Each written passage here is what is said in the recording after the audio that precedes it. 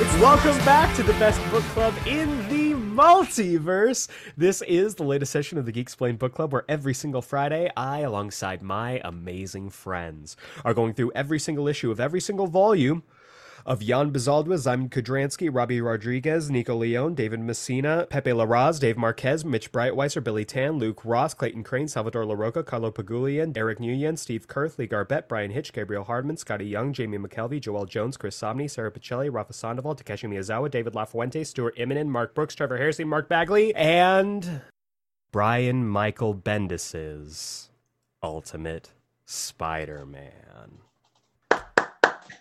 We clap. Yes, we clap. We clap. We did it. We are here. It has taken us just over a year, covering 18 years and 240 plus issues of Brian Michael Bendis's Spider-Man epic. And I am here, of course, with the only two friends that I could ever envision myself doing this with. First off, the friendly neighborhood Jacob Brown. Hey, true believers. I guess one man can make a difference. Enough said. And, of course, the spectacular Malcolm Russell Nelson. This could be the end of Spider-Man. And I am the sensational Eric Kazana, and we are the Geek Explained Book Club. This is it. We have come to the end of the road. This is Volume 5 of the 2016 Spider-Man, Just Spider-Man series, starring Miles Morales. And this is also the end of Bendis' time, not just on Spider-Man, but also at Marvel. After he completed this story, he went on to threaten readers in the pages of DC Comics with Bendis is coming. Okay. Okay. Those are I don't care wherever you fall on the Bendis run on DC. Those ads are high key threatening. Bendis is coming. He came. He saw. He conquered. He came and he saw for sure. But I am very, very excited to have gone through this with both of you. This is season 2. This is our second big run through of the Geek Explained Book Club. And I cannot think of a better way to do this second season. We did 2021, we did Invincible, which was a whole hell of a lot of fun. French Violence Forever. And here, Zut de la! Ho ho ho! Ho ho! Zut de la! Zut de la! Mad. Yes. And 2022 for me will always be the year that I fell in love with Ultimate Spider-Man. A year ago, right around this time, on January 7th, I think, of 2022, we sat down to record, and I full on said I did not like this series, and it is going to have to work very hard to get me back. And now, little did you know, literally the next week you'd be fucking hook, line, and sinker. Just a All I year needed was a later. little electro, baby. Just over a year later, I can absolutely say this is one of my favorite Spider-Man runs of all time. And I am so glad to have done this with both of you. Jacob has read some of this, as I had, and Malcolm, this is his favorite Spider-Man run. So It's my favorite comic of all time. before we get into, the actual meat of this, how do you guys feel having done this big, this journey that we've been on? Man, there's something about loving something that someone once said, where you, in order to truly know that you love something, you have to love it, but you also have to have heartbreak. And boy, if that isn't Ultimate Spider-Man in a nutshell. And Bendis' run on Ultimate Spider-Man in a nutshell. But this feels great. We're at the finish line. It's been a wonderful run. Even with its bad, it's been a wonderful run, man. It's still my favorite comic of all time. It's the tits. Just is. You know, nostalgia for me to like remember picking up that Silver Sable volume and running across that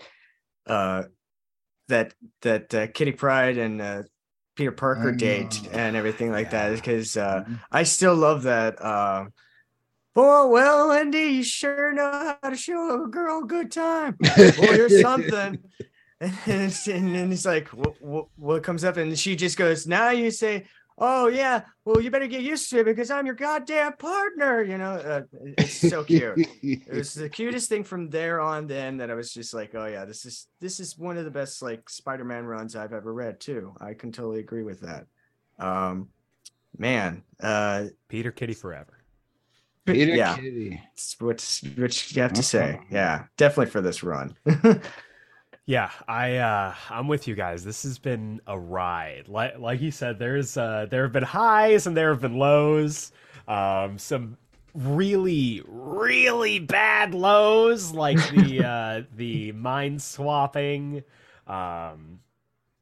That didn't happen. We don't talk about that. Geldof forever, by the way. Geldof forever. So, okay, real quick. Geldof. I just finished rereading Bendis's X-Men stuff, and I totally forgot that he has a 616 Geldof in there. No, he doesn't. Yes, he does. What? Yes, he does. It's it's in Uncanny X-Men. I think it's issue 13 or 15. It's 15. It's drawn by Chris Anka, and it's like the girls' night out issue where they all go and like go shopping and stuff. And then it's an Inhumanity tie-in. And Geldof is an Inhuman. No, from Latveria, and he has powers, and it's like, oh my god, Geldof!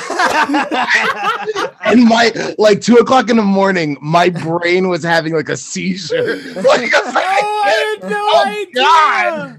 Yeah, it's fucking wild. I just saw. Wild. I was at the comic shop on Wednesday, as we do, and they had the big Uncanny X-Men collection by Bendis.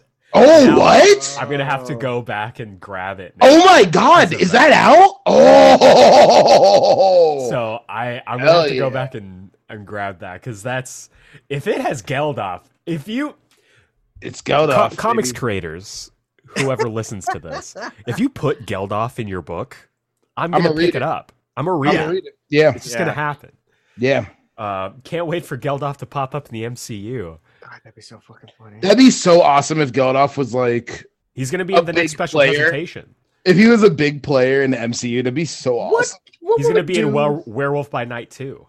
Geldof Boogaloo. Like, hey, Geldof, baby. Oh my god. Put Geldof and Yelena in the same room and watch the sparks fly. Yes. Watch the sparks. Absolutely. So you're making Geldof being played by Sacha Baron Cohen? Is that what you said? Yes. I am Geldof. I'm Geldof. I love you. No, you know who needs to play Geldof? Fucking Dave Franco. Fuck.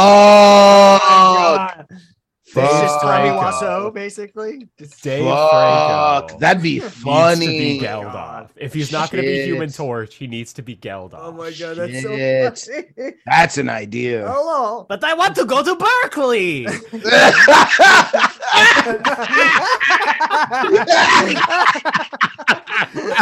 I was going to go to Berkeley. Have a good time with guys, you know. Jacob, you are our resident impression guy. I need you to do it right now. I want to go to Berkeley. I don't like this Xavier mansion. Oh my god.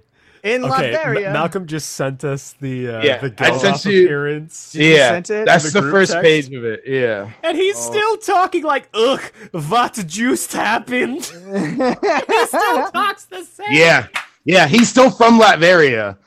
It's just amazing. This is like an incredibly sexy issue because Chris through it. And everyone looks amazing and is serving looks. And then you have fucking Geldof. Geldof looking absolutely gross. Geldof the Inhuman. Like, it's so funny. It's so funny. Also, look at how hot Emma is. Anyway, oh my god. Emma's hot no matter what. Malcolm. How do you know that? God, this is awful. I have to reread this whole series now. This is. Hey, let me tell you something. In rereading it, because I reread All New X-Men and Bendis' Uncanny. Yeah, Bendis' Uncanny is still better. But my God, is that one of the best runs on Uncanny X-Men? Holy shit. Hell yeah. I fucking loved that from the jump. Me too. I mean, it's a great take on Cyclops. Yeah, man. It's a great take Revolutionary Cyclops is still rules. So I guess we should talk about some Spider-Man, yeah? Oh, yeah, there's that thing. We had to get there eventually. Let's do it. Let's go, boy. So we are diving into Volume 5, as we said. This is issues 234 through 240. Legacy numbering, hell yeah! Back to legacy numbering because they knew it was Bendis's ending. Because it was the end, yeah.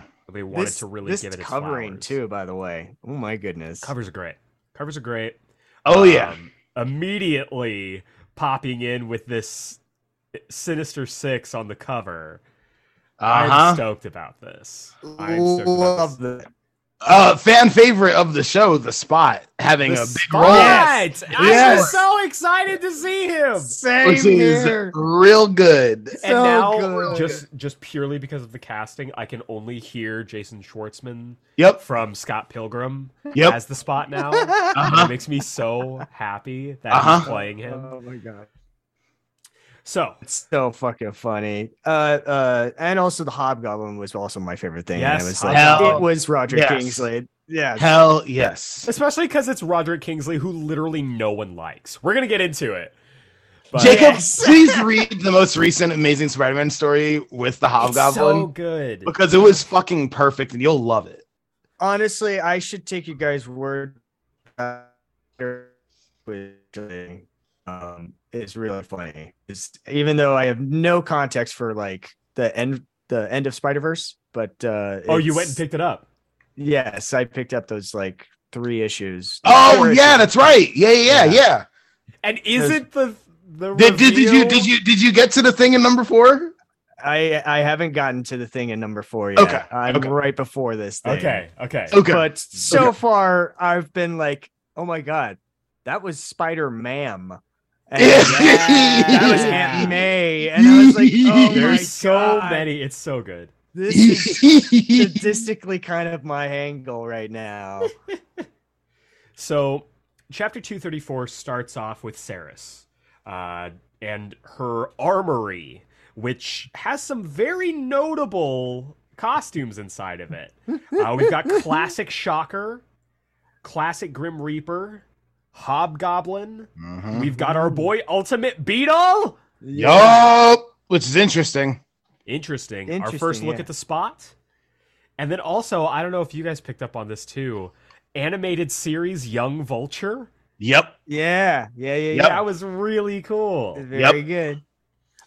Did you notice the big wheel way in the back? A big wheel in the back still. The big wheel. Still, I love that. The 2 times that we've seen her armory, she has the big wheel fucking prominent in the back. I completely missed that because I was too focused on Shocker.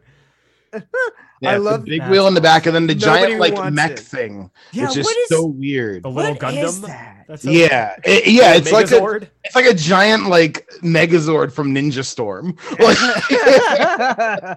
That's actually the 616 Leopardon.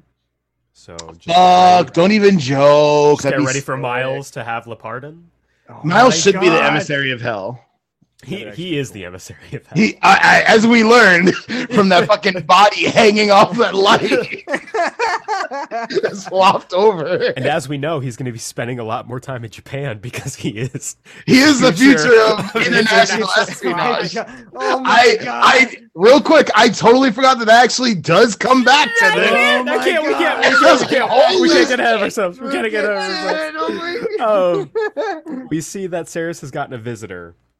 And this visitor is specifically interested in this iron spider suit, which has The coolest looking Iron Spider suit ever. It's been recolored. It's no longer red and gold. It's now black and gold, which makes And it it looks way sick. cooler. Way cooler. And they also added on a fourth little Waldo. Waldo. Thank you. A fourth Waldo, so it looks even more like the Superior Spider-Man version of Yep. this costume. And this guy, whoever he is,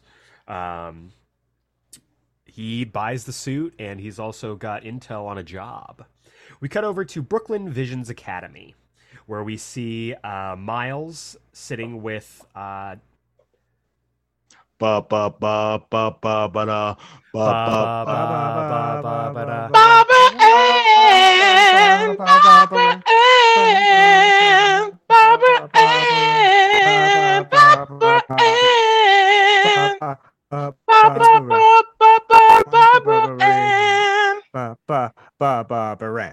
It's Barbara. So the two of them are having this, they're going through school. They're doing their thing. It was important to read Spider-Man 2. It was! Look at us go! Before this, look at that. Look, she's back! I nailed it, guys. I nailed it. It's a perfect cake and everything like that. It's a perfect cake. And so they're having their normal school stuff when all of a sudden they all notice, look who's back. Back again. Fabio's back. Tell your friends. It's Fabio. The boss! There he is. They see him from across the way, and he legit gives them the anime intense stare with like the shading around the face, except for the eyes. The Jan Bazolda art on this is so fucking good. It is gorgeous. It is so good. Like, but that legitimately is just the anime, like, shing! Yeah. It's Fabio so comes awesome. over and he's like, hey, I need to speak to you, Miles. And he just starts like pointing balls at him. It's so funny. Like, I can't control it. He's like, I'm it just wasn't mad on at you. purpose. And so the two of them start talking, and it's legit. This is Degrassi bullshit, and I mean that as a compliment. Yeah. Because he's just like, what the fuck are you doing holding Barbara's hand? Are you dating? He's like, fucking yeah, dude. Like, what are you talking about? And he's like, what about Lana, man? Lana Baumgartner? Hello? She's in love with you. And so the conversation basically goes about them getting on the same page. Miles only sees Lana as a friend. And so they are able to solve that and tie that loose end. They're all friends again. Yankee interrupts and everything like that. Yeah. Because that's his role. That's his role in this. That's all like Yankee is. It's just to interrupt halfway It's through to be the a scene. steamroller. Yeah. He's the guy on every sitcom who, like, halfway through the scene opens the door and there's like, woo! That's exactly, yeah. There he is. Yeah. It's Genki. Yeah. He's Belushiing all over. They Belushi. and so they have reconciled, and we cut over. Real quick, I appreciate the guy walking in the hall with a kick me sign on his back. That's kind of nice. legendary. That's I didn't kind even of see him. legendary. That's hilarious. Did not see that. He's That's low awesome. key just got a kick me sign on his back, and that's kind Probably of has no really idea. Probably has no idea. They nailed Has it. no idea. Also, there's a Hammer Industries Science Fair. Which you can automatically tell that this is going to be a problem because the sign up is in the gym. Uh-huh. Bad sign. I'm surprised we it didn't like have like something to like say like the arms. We were looking for The metal arms. I missed because project. 616 Justin Hammer is automatically just a worse nowhere. version. Yeah, he's nowhere near as fun. Nowhere near as fun as Foghorn Leghorn. Ultimate. I'll say- We're I'll back say- to I'll Sam say. Rockwell. Is that what we're back to? We're back It's- to Sam Rockwell. I mean, it's Those- still an those are old the guy, two- but Those are the Oh, yeah. two versions of of Justin Hammer that we can have. Ultimate Foghorn Leghorn or Sam Rockwell Or doing Sam- a Tony Stark impersonation. Those are the only two acceptable Justin Hammers. I'm actually okay with that. That sounds Remember when he goes to the Stark Expo and he does his little dance and no one Yeah, has a does fucking his little, response? like- great. No, yeah, he says, pick up the pieces. All right, pick up the pieces. Oh yeah, pick up the pieces. All right. And no one claps. He's That- so good. That performance is so good. Legendary. I'm I kind want of my mad they're bird. not bringing him back for Thunderbolts. No, to be honest. I have a feeling that they are. I have a feeling that they He's a are. And they're secret just not cameo? telling us. Yeah. He's the Trevor Slattery to Shang-Chi. Oh, you don't like people taking your stuff, huh? Well, that's how I feel. And his shoes, take his shoes. Like, You got the bird, you don't like the bird, you like the bird, you don't like you like the bird, you What's- don't like the bird. What's is this a bird in Russia? I My call it the favorite part. ex-wife. So good. When he smells it, oh, Like it's a cigar. it's the Cohiba. He is so he good. he's like the Colin Farrell in the Daredevil movie to me. That in Where he just brings it all together. Yes. Yeah. That's really my favorite part about Sam Rockwell as Justin Hammer. He's so good in that movie. It's so good. He's Call incredible. it the ex-wife. Anyway, Justin Hammer. Anyway, Sam Rockwell, come on the podcast. I have questions about 3 billboards. Yeah, Sam Rockwell. Oh, Open yes. invitation to Sam Rockwell. Podcast. Come on the podcast. Talk about Justin Hammer. We'll do a reading of Volume 2. It'll be Or great. Volume 3 of Ultimate Spider-Man. To hear him say the arms, The arms, the metal arms. Like we'll do a die live. happy. If he does it like his George Bush, that would be really good. Fuck, it'd be Right? so funny. Hilarious. Oh, That's right, 'cause he yes. can do that voice. Yes. He can, yeah. Yes. You were talking about 3 billboards. I was like, I have questions about Cheney, please. I definitely have questions about Cheney. Speaking of people who should be in prison, we cut over yeah. to someone who is He who has shot a been man in the freshly face. released. Anyway, making a reunion. It's the girl who's a fucking bombshell. Except now, there's 2 of them. Goddamn right. Mama Bombshell has been released, and she is meeting up with Baby Bombshell, and Lana seems very excited at first to be like, hey, look, I'm with my mom, I love my mom, and I'm so excited to show her that I'm a hero now, and like I turned my life around, and now we can turn our lives around together. And her mom's just like, what? No. Like, I'm still a villain. Like, what are you talking about? She's like, no, I got us a score, dude. Like, what are you talking about? I signed us what up are for you a free doing? gig. Like, why are you being silly? Like She's like, Lana, shut the fuck up. Come on. Like, you're my kid. You're gonna do what I want you to do. Like, and Lana just goes, fuck that. And she just explodes her mom right away, sending her flying. And then her mom lands. Mama Bombshell sees that Lana has escaped. And then she is approached by this mysterious man. We cut over to Brooklyn Visions Academy, where Miles is looking to do some superheroing, but or not. decides to Yeah. leave the costume behind and goes out on his own. Dun, dun, dun, dun, dun, dun. Dun, dun, dun, dun, dun, dun. Again, That's really honestly, everything about those movies would be better if it was Miles. it really true, is so true. We And cut over to a Zendaya big was pile Barbara of Ann. money. We cut over to a big pile of money, and we have a collection of rabble rousers here. We've got our boy, the Spot, Hell yes. Yes. Jacob's favorite villain, Roger Kingsley, Hobgoblin. Oh, it's so good seeing him. He's so Looking skinny. sick too. He looks Yeah. good. Like Looks Yeah. good. He looks good I for love a that he's a small 75-year-old king. man. he's a short king. I love He Yeah. it. is a short king. We love I short love king it. He's a Hobgoblin. short, we love a short king, Yeah. especially next to tall Farquaad. mommy bombshell. Yes, Like, tall mommy bombshell. We've got Sandman, who is the only legitimate person there. Yes. Legitimacy to the group. Absolutely. And then we have a very interesting 5th person here. uh-huh. It's Electro. However, it's not Max Dillon Electro. It's a woman. Yep. Malcolm, can you break us down on the female Electro that we see here? This comes from the Gauntlet from several years ago, which is awesome. The Gauntlet was a big story involving all of Spider-Man's original villains being revamped for the new age. And in that, Max Dillon lost his powers kind of to like an ex of his. So this is that ex.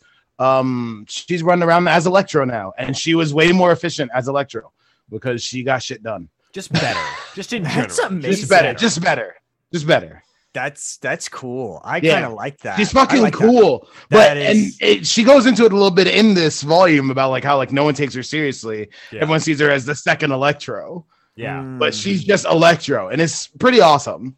Yeah. It's Also, really that cool. costume is still the best, like one of the best costumes in comics. Yep. But it looks way better on a woman. It looks Yes.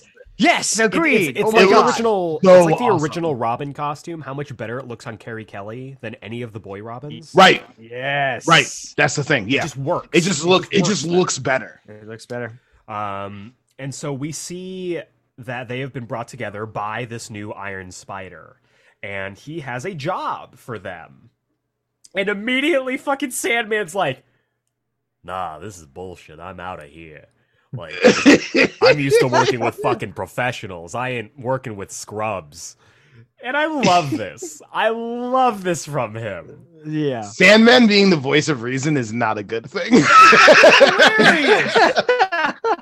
He's For been Marco through to some be stuff like, though. Yeah, no, fuck this. Yeah, he's been through some shit at this point. Yeah. Well, he's also like the only like Sinister Six character who's actually been like who actually has been gone clean, who's gone straight a couple times. A couple Yeah. times, yeah. Yeah. But Yeah. this is kind of cool, like seeing him being like, look, I'm an original member. I don't approve of this, you know. Like you can hear Joe DiMaggio like voicing his character, man. Like, you know, no, I'm saying, you know, it just totally sounds like Carl from Bro. Aqua Teen Hunger Force just talking. Hey, dude.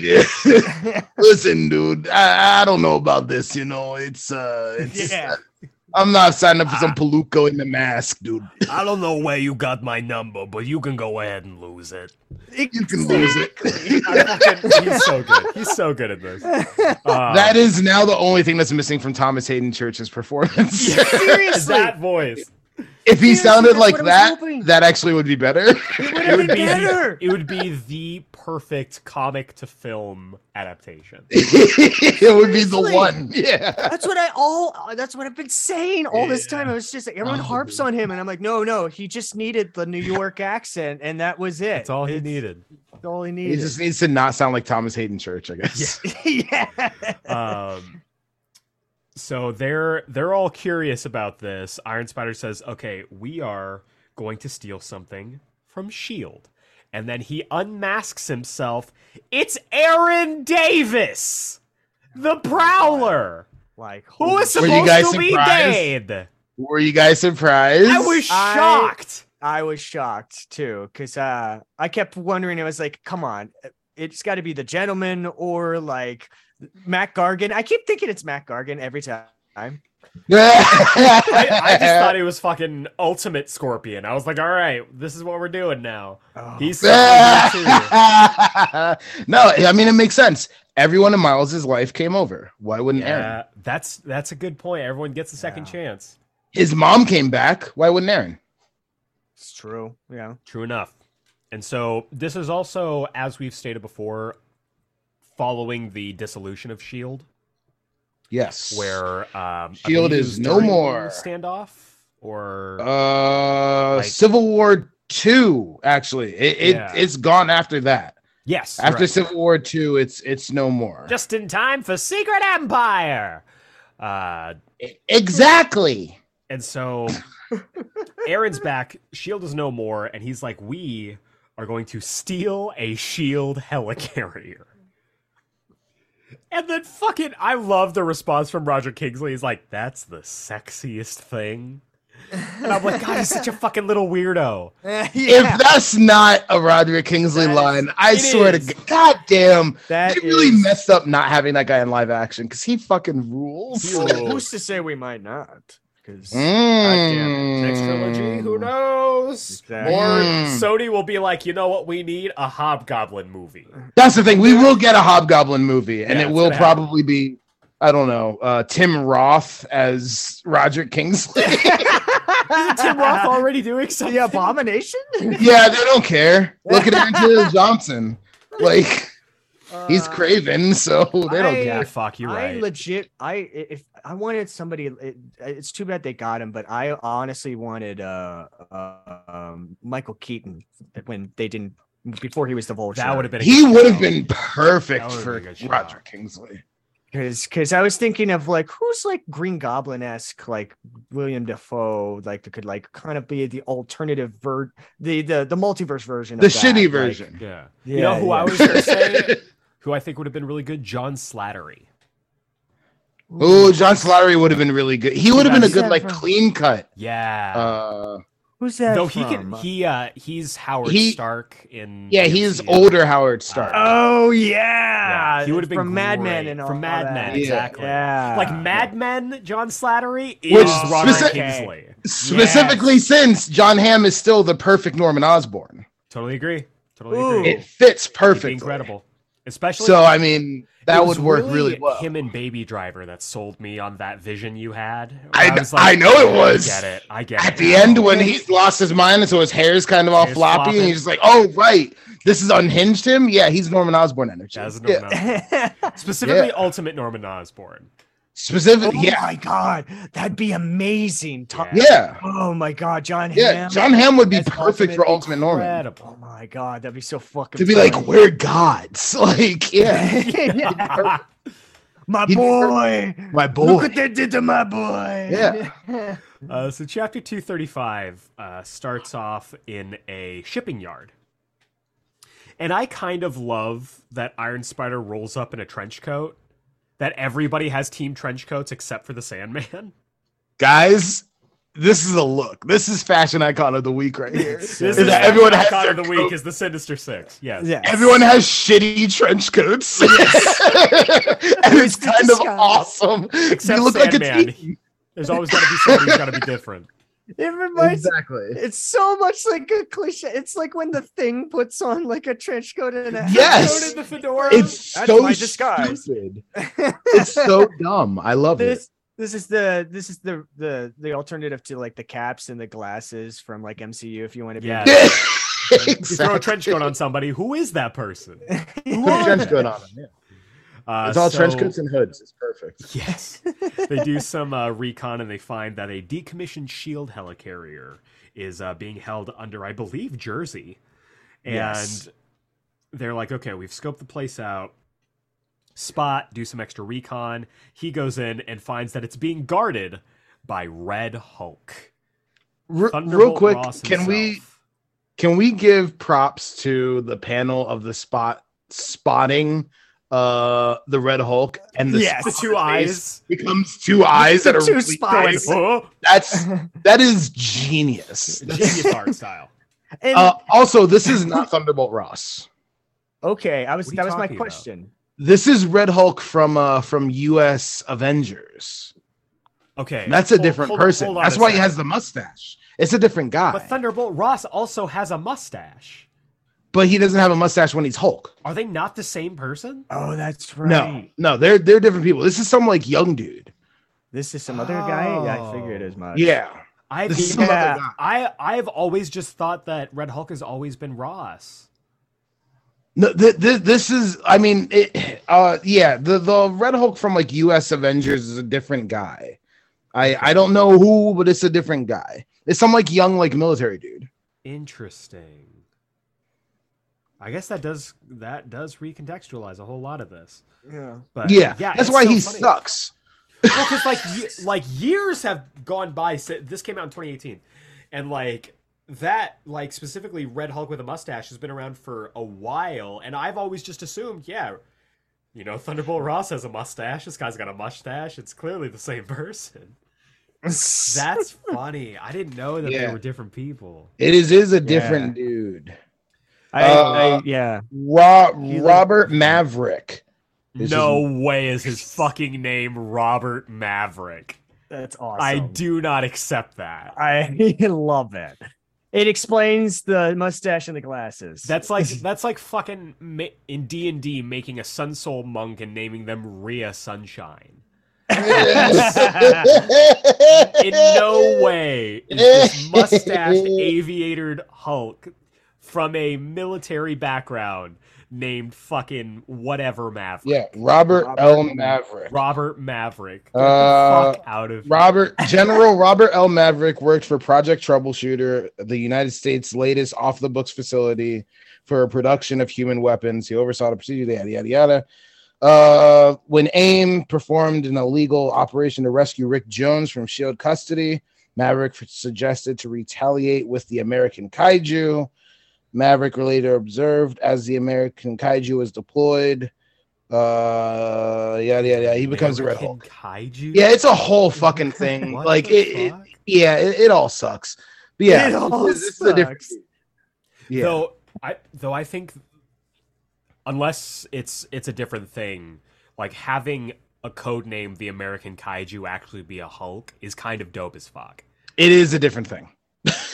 Then it's dumb. But calling something like the Red Hulk or just a Hulk in general, like the American Kaiju, I think that's a good idea. That's sick idea. Really cool. That's tight. Yeah. And so Kaiju. Again, like Spot sees him, comes back, and he's just like, "Yeah, yo, there's a Red Hulk," and Sandman once again is just like, "No, like this is bullshit. I'm out of here." I love that he's again just like, okay, no, seriously, I'm out this time, guys. Like, yeah. And then he gets fucking exploded by Mama Bombshell. Yep. It's just like, yeah, I needed to cut him off, and I needed to do it in the most extra way possible. God, I love her. I love her. She's Damn a queen. girl. And so they're like, okay, we are going to figure this out, and we are going to make this happen.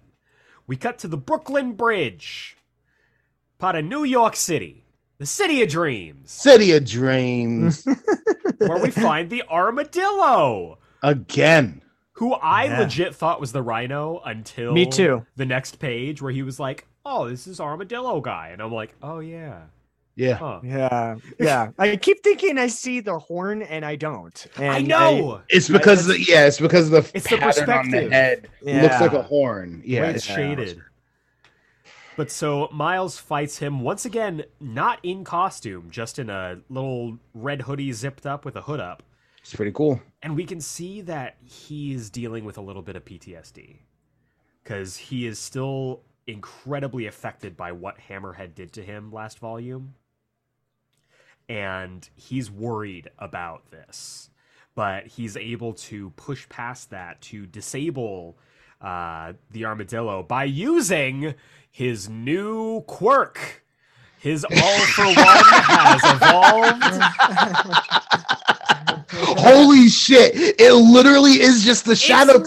Oh my god! Literally that. That's the only thing I could think of. It's what is it called in My Hero? Black Whip or something? Yeah. Oh my god! It's literally just that. Yeah. Holy shit! It's so cool.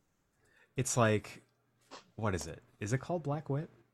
Yeah, it's Black Whip. So I can't believe that. That's the only thing I could think of. I was like, oh my god, Deku's evolving. That is so fucked up. I didn't even think about that. Oh my god. And this was very funny. Probably around the same time. This was probably pretty close to to when My Hero's like actually starting. Around. Yeah. So that's hilarious. Bendis is all like, hey, that's pretty good. He's like, holy shit. He's like, wait a second. Yeah, that's crazy. I think it's hilarious. And the fact that we've never seen this power since, I think is doubly hilarious. Yeah, yes. It's pretty funny. It's very funny. I wonder if we're going to get this in the game. I would love that shit, genuinely. I think it would be pretty cool, because I think it's kind of fun. I think it's kind of a fun power. It is. And so he's able to, and I think this is so cool. He like latches I'm just gonna call it. He latches the Black Whip onto Armadillo, yanks him backwards, and hits him with a fucking Shoryuken. It's sick. It's so real good. good. Again, Jan Bezolda, fucking draw everything. So good. So good. Fuck, so good. And I love the use progress of these panels on the next page, where it's like, of course, cops show up. Of course, they whip out their guns at Miles, and he just like disappears. Yep.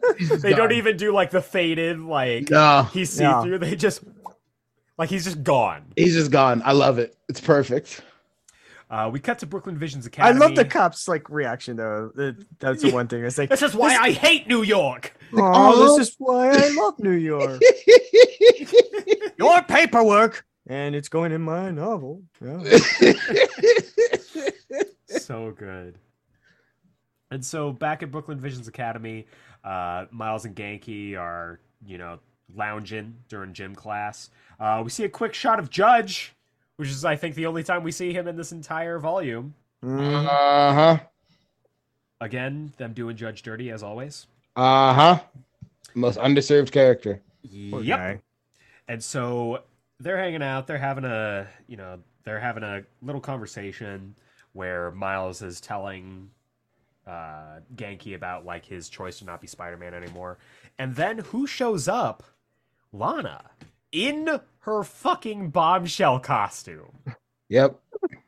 Yeah. Our secret identity's no longer sacred to anyone. Well, it's the MCU, so yeah, sure. You're right. And so they go off to talk. And fucking Barbara sees this, and Genki's immediately like, "Oh, hey, Barbara, don't worry about that. Don't worry about that. Lana's like a sister." Like he's trying to run interference, and it's good on him. Good on him. Yeah. And so the two of them talk, and she basically tells him like, "Hey, look, my mom's back. She's a villain. I need you to help me deal with this, but not you. I need Spider-Man."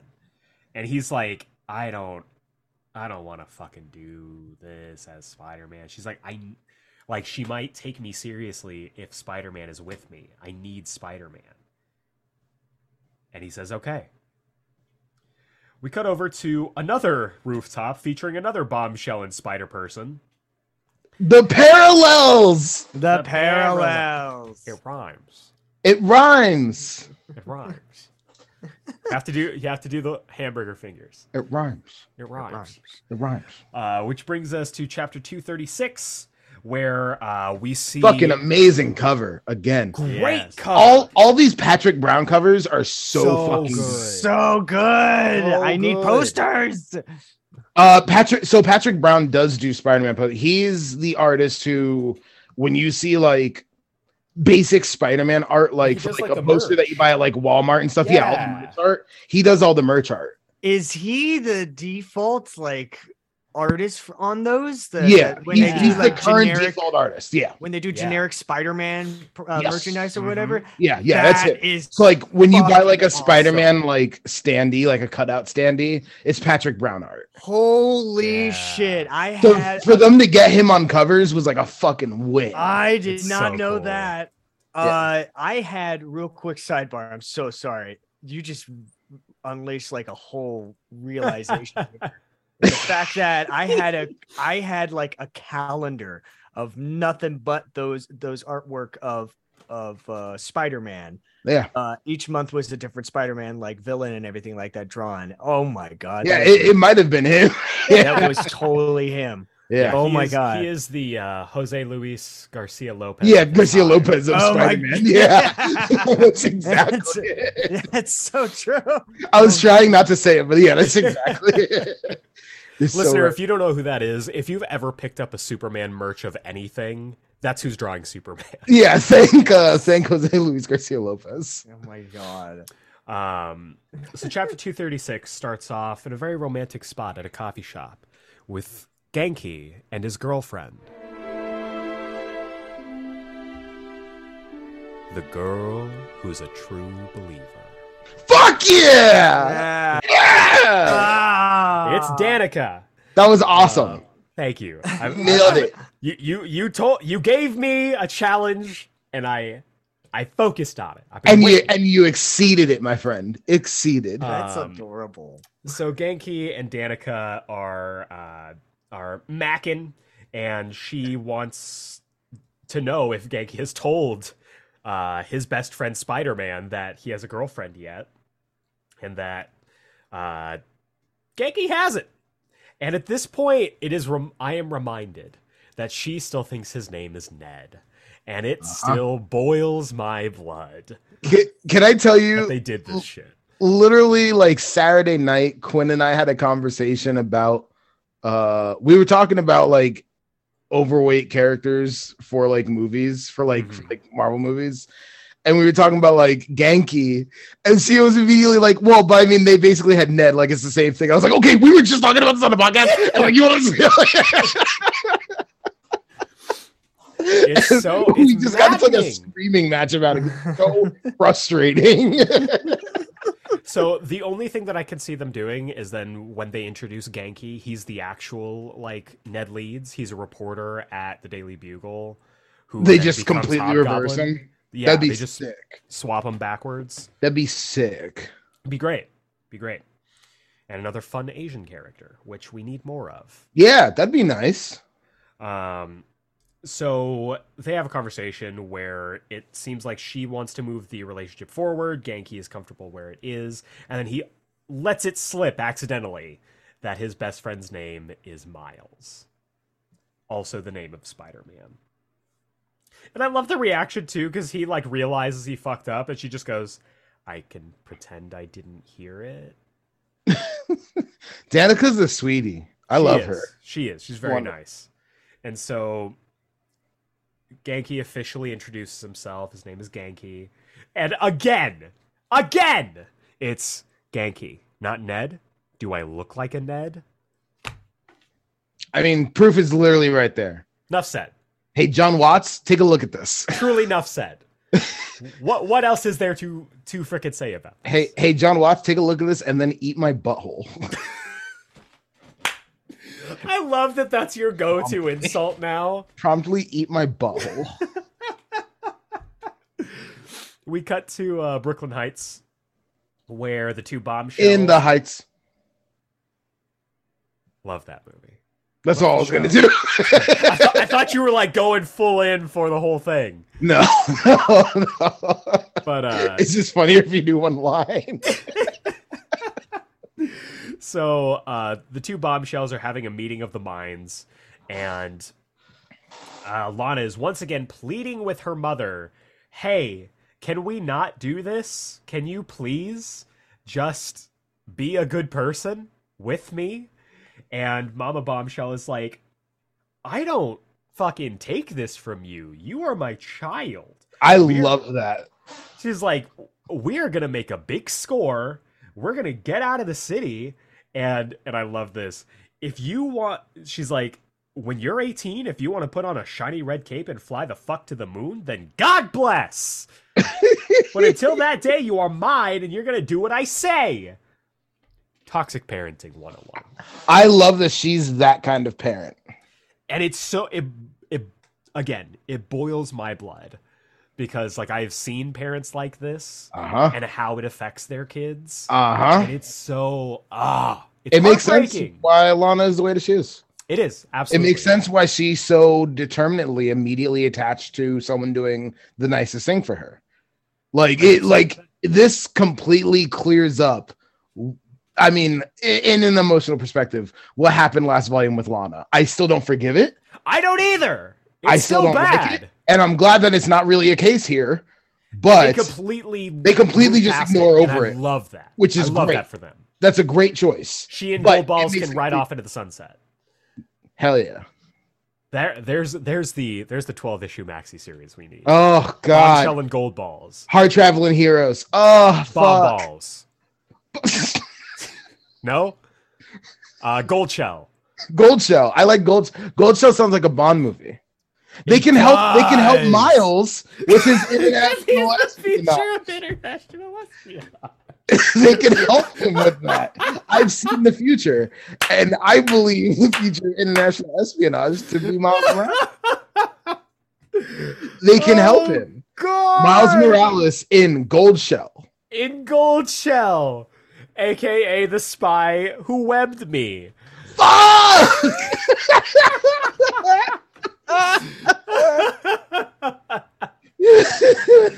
Oh god! Venom Blast another day. Venom Blast another day!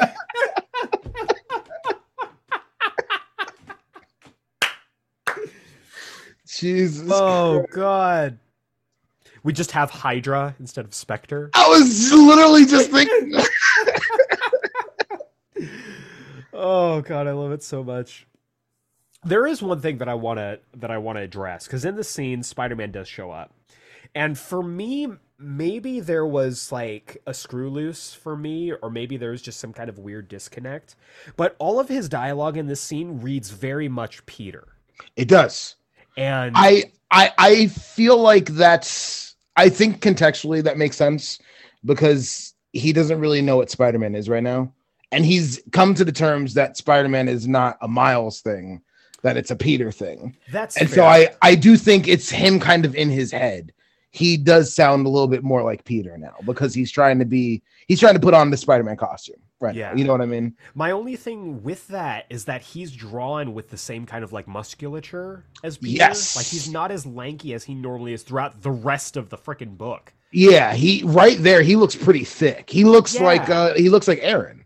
He looks like that what was that Mezco Miles Morales that they put out recently, where he's just like an adult. And it's like, when have we seen this? What was your reference art for this? What was the point of doing that, Mezco? Jesus. Or Mayfex or whatever. Yeah.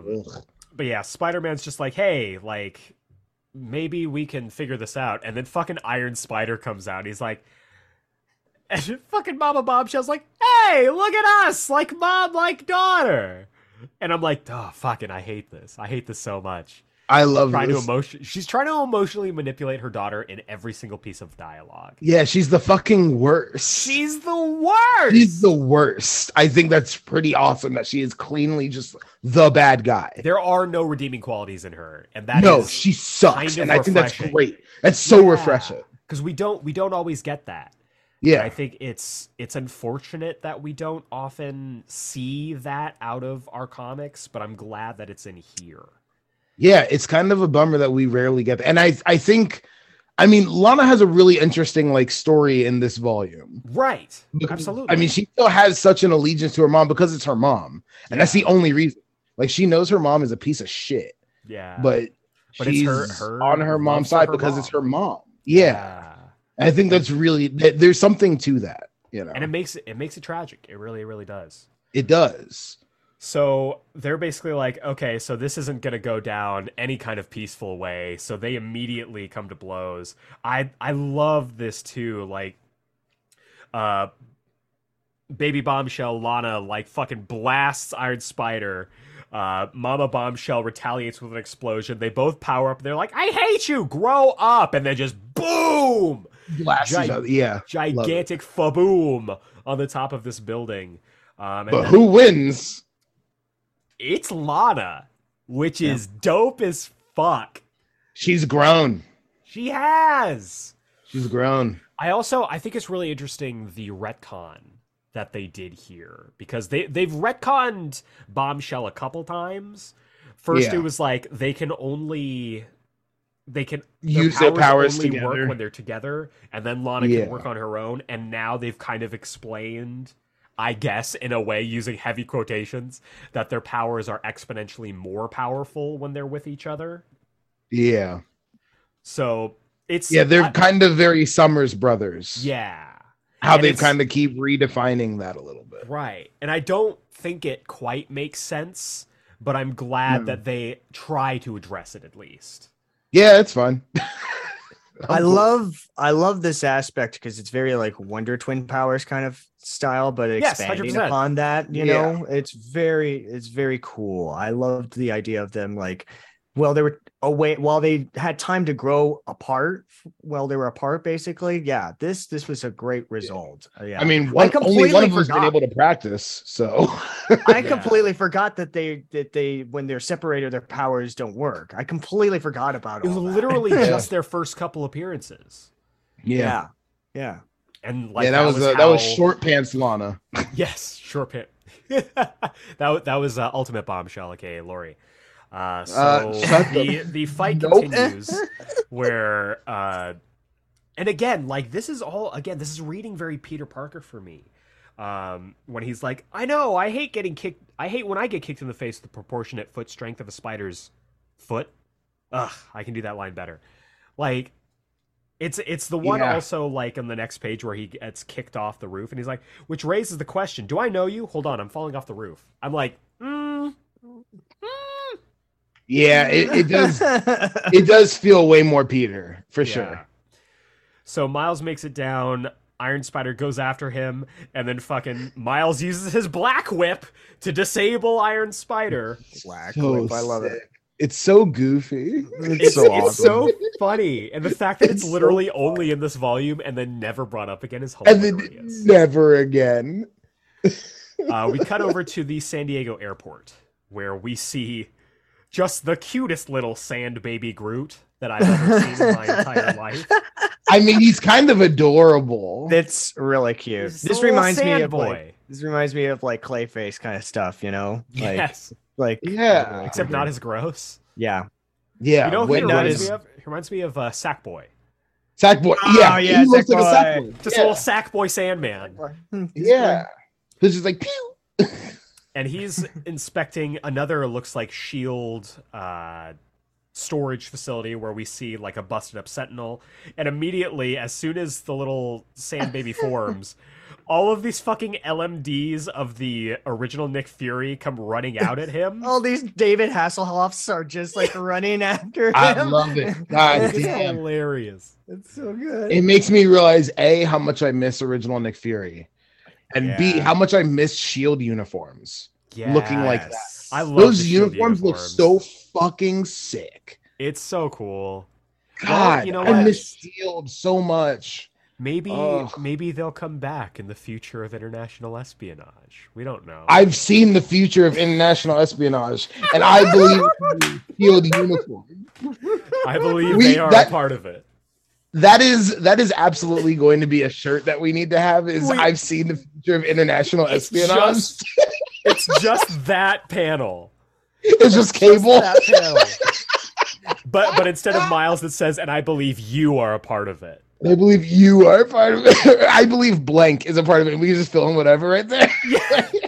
You should have Miles on the back, basically, that, and with the face that's just like, huh? Yeah. No, then we just put the gold shells logo on the back. Oh shit! There you Fucking go. Bombshell and Gold Ball Spy. Bombshell epic. Gold Ball Spy Epic. Hell yeah! It's gonna happen. So the LMDs rush out at Little Sand Baby. They get zapped, and then in this panel specifically, he looks exactly like Baby Groot. Yep. Yes. Like in this specific panel. Yeah. Which leads to the next panel, which is a real problem for me. Yeah, Honestly- Electro is trouble. Let's just say Electro is trouble, but the kind of trouble you Holy want to get into. shit. Also, like Max yeah. Dillon's ex, like, oh, good God, what did she ever see in him? Like, she is Yeah, so much also- better. Like, Max Dillon Yeah. was punching way above his weight class. yeah, Oh got together my with her. god! yeah, seriously, No question. So they run outside and they're like, okay.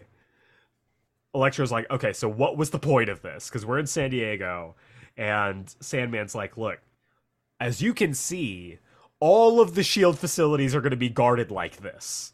So just saying, oh, there's just one Hulk there that we got to deal with is untrue.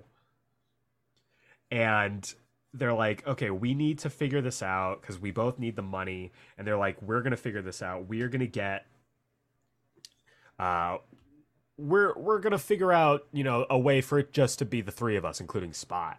And then we do get that conversation that Malcolm alluded to earlier, where he was like, he's like, how are they going to take you seriously if you're pretending to be him? It's like you've dedicated your life to honoring the legacy of a goofball. A goofball. There's certain words that he says that you hear it You real hear proper. you hear the palooka. Look at And, goofball. and she's like, he wasn't a goofball. And he's like, baby, I was in the original 6 with him. He was a goofball back then, and I can already tell you 50 times the cummer he is. I love This I love the Sandman admiration. rules. This Sandman is dope as fuck. This is my He's favorite awesome. part. This is my favorite part. This is the whole part. I love Sandman that. has really proven himself to be like an original member here. Like, it's He's Yeah. a veteran. like, yeah, the veteran. It's exactly what he's being right He's, here. Is he's the veteran one in the criminal. heist movie who is, it's like, I told myself I was never going to do another one of these. It's just Yeah. this one and then I'm done. Yeah, that's Exactly. right. Exactly. He's already buying his boat, you know, the Yep. SS Good Times. Yes. You know? You know? And then he and his wife are gonna take off and fucking sail the ocean blue. That's Yep. right. Never come So back to this guy. This is Live in Ocean the 6. This is Ocean 6. Yeah. This is just one last score. One last score. Living the sideways in real life. That's what There it we would go. So they are already on the ship of like, okay, we're gonna cut Roderick out because fuck him. Like everybody hates Roderick, and I kind of I love be. that. It's Yeah. so good. I love that. And so we cut back to the fight between Bombshells versus the Spider People, and Iron Spider and Miles are having that battle in the streets, and I love fucking Bombshell just like, come on, move, move, move, and she just goes, boom, and just explodes a Because car. she's just boom boom she's just boom boom. down to the coat. True. Car explodes behind Iron Spider, and you can see this is like Wanda in Civil War, where she's just like, "Oh my god, I did not mean to do that." Yeah, it's a real oopsie. It's funny because this reminded me very specifically of the way that they do the mask reveal is very much like Winter Soldier. Winter Soldier, yeah. Right. Yeah. The mask. So it's funny from one Captain America movie to another. Yeah, Yeah. it's Iron Spider removes his mask, and Miles is immediately like, "Black Whip," and just ties him up. Iron Spider trolls around and reveals himself to be Aaron, Uncle Aaron. Fucking Mama Bombshell just comes up and sucker punches Lana, knocks her out, and then we see that Miles is overcome with shock by the reveal of Aaron, that he's able to get in a quick sucker punch on him, knocks them both out. Which brings us to chapter 237. Again, great cover. the covers are so good. It's my favorite cover out of all of this. I mean, this should be a poster. Yes. Holy shit! Like, This is a poster. Really, Like, yeah. really good. oof. Miles wakes up in Aaron's apartment. And Aaron's just like, look, I just want us to be cool. I want us to have a conversation about this. Let's have some breakfast for dinner. Aaron is a lot sexier than he used to be. Absolutely, he is. Because Aaron used to look like young Morgan Freeman, and now Aaron looks like motherfucking Yahya Abdul-Mateen. I was gonna thought you say Jamie Michael J. Foxx. White. I said, Oh, he has definitely got a Michael J. White thing going on. Yeah, I No, he thought it does was have a like, little Jamie Foxx in there. Yeah. You're right. yeah, I can see that too. Yeah, yeah. but Jamie Lee Foxx ain't sexy. No, No? that's fair. You don't No. think so? Nah, fuck that guy. So he goes. Man's a clown. He's a goofball. He's a goofball. And so he goes to grab plates for them. He turns around. Miles is gone. We cut back to the apartment home of the Morales family, where Rio and Jefferson are having their reconciliation. And I love this scene. They are the best couple. They just are. I love the fact that they admit to their fuck-ups. Jefferson admits that he was wrong. He's going to do better. Yeah. And the two of them have this reconciliation, and they are about to Fuck. reconcile. They're about to fuck. They're about to go to Pound Town. Let me just say, this was like the kind of like dialogue and lead up that I thought like Princess Leia and Han Solo were gonna have in the sequel trilogy. Oh, 100%. That's what I yeah, like. yeah. This kind of dialogue. I remember reading this and just going. It finally hit me that it was just like, oh my god, this is the kind of dialogue that we all wanted. Yeah. With them meeting each other. It's underlying when they have that meeting in Force Awakens. I love that scene. Me too. It's what they're not saying, you know. Exactly. Yeah, for sure. Exactly. I still just like if you were to expand on it. The different jackets, like no, same jacket. Yeah. Yeah, love it. Those times. I almost as good as that's my jacket. I mean, to get the No. jacket thing so close. Yeah, no, keep it. It suits you. It suits you. God, I fucking the shekels I would give to be able to actually see that come to fruition. I know. I bet you they did it in the third movie, that unplanned third movie after Last Jedi that they never made. Oh yeah, yeah. The Duel of the Fates thing, right? Yeah. I'm sure. Yeah. I read that screenplay. That was good. It's cool. I love that again. Harkening back to our fucking, this entire book has been filled with anime bullshit. This is absolutely an anime scene where they're about to make out, and then all of a sudden you hear the ksh, and fucking Miles comes swinging around. I was like, oh, both of you, good, we gotta go. Like, you could literally hear him skid on the floor and hear the tires like the. And I fucking love this scene. Because, like, we gotta go. I promise I'll tell you everything, but we gotta go. And they're like, calm down. Like, what happened? And he goes, okay, I'll tell you, but I promise it's all I know now, and you have to leave, and I promise I'll figure it out and call you ASAP. And fucking Jefferson's just, like, done. And he's like, okay, Dad, your brother's still alive. He calls himself the Iron Spite. And then like, we're gone. Yeah, Jefferson. I fucking love it. It's so good. So good. So good. I love Jefferson's like, we're gone. And Rio's like, but he died.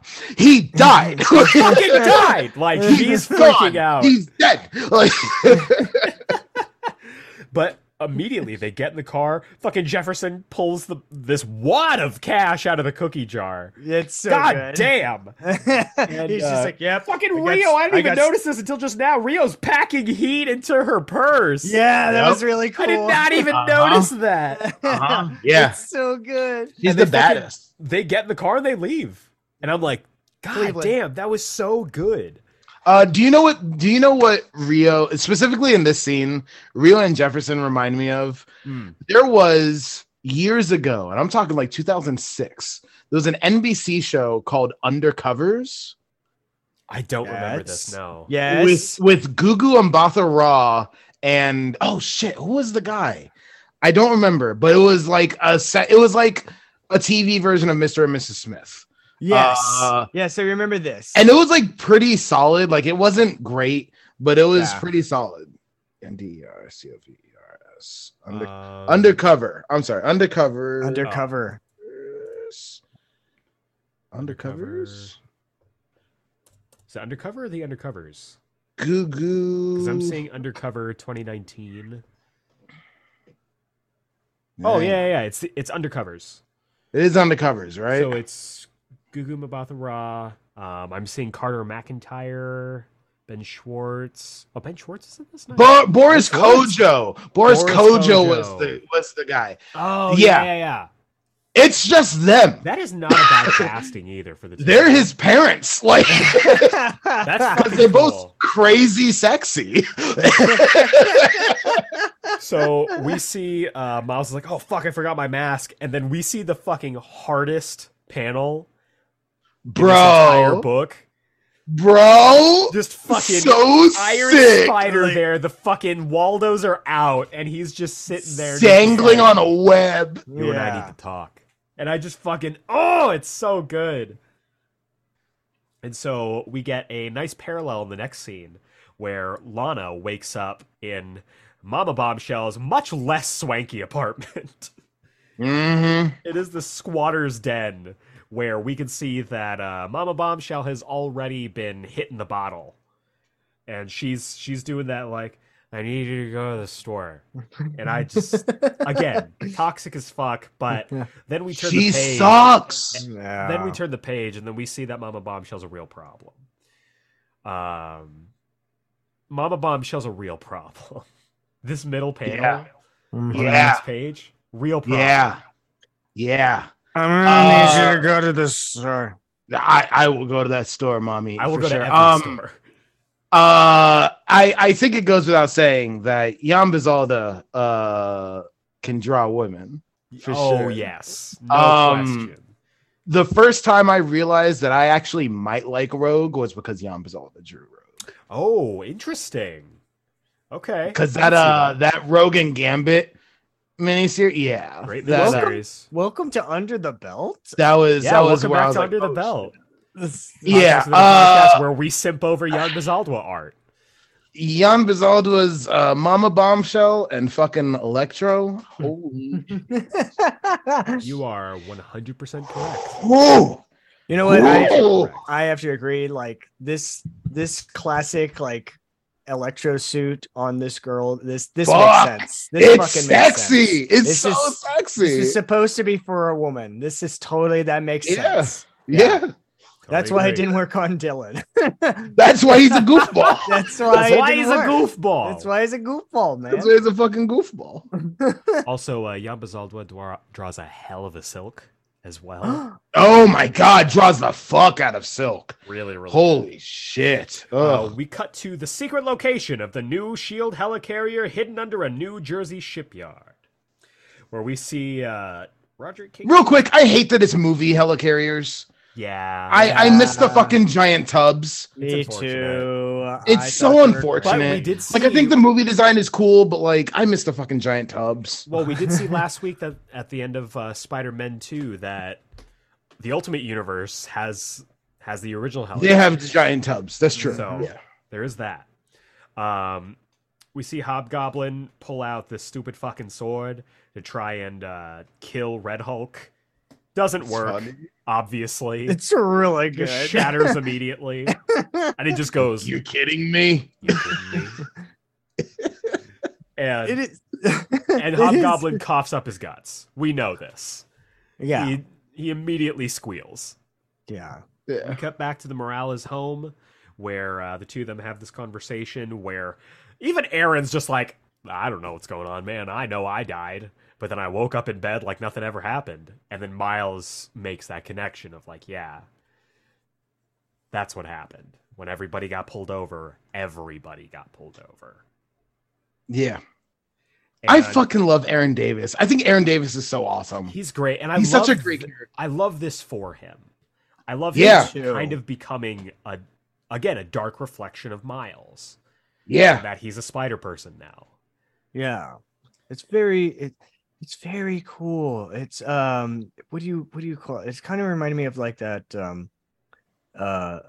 Doctor Who Christmas special, the Christmas Carol one, where like he shows the old yeah. man his younger Yes. self and everything like Yes. that. I like that. So, I like that a lot. Yeah. Yeah. That's He a is good now comparison. Yeah. Officially like the future evil version of Miles, mhm. essentially. Yeah. The road less traveled, we'll say. Less travel. Down to the fact that he looks more like older Miles now. He does. Yeah. yes. I wonder if that was redesign. intentional. Probably. I would assume so. Oh, Because could now he also is go. full on just the dark reflection. And just remember, Yes. you could have also gone with like that that Danny Phantom episode where You mean the best Danny Phantom TV movie? I do. Hell think yeah. Great. Hell yeah. I can't sign off on that because Butch Hardman's a fucking terrible person. But, True. Oh, but that is a True. really great, Oh. great animation. God. Danny Phantom was so good. So Aaron basically tells him, like, look, we are never going to agree on this. I get it. You need to understand that it is okay to steal from bad people. That's not something you're going to come to. That's fine. Look, let's make a deal. You stay out of it. And that's it. I love that so much. Just you stay out of it. And Miles is like, and he's like, no, and He's like, you just stay out of it. you just stay out of it. And Miles is like, okay. That's so sick.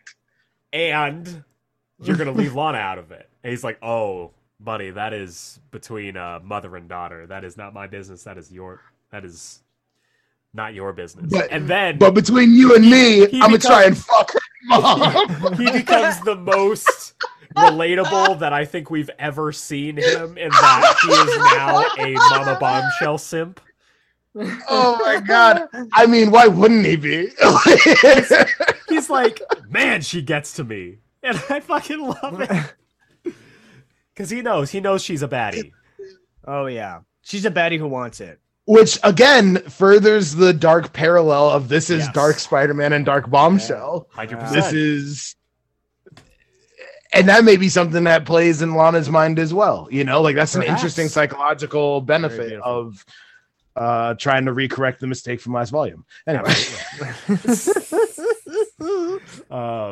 And so Aaron basically says, like, look, let's make a deal. There are 1 million billion people in the world. There is no reason for us to even be near each other.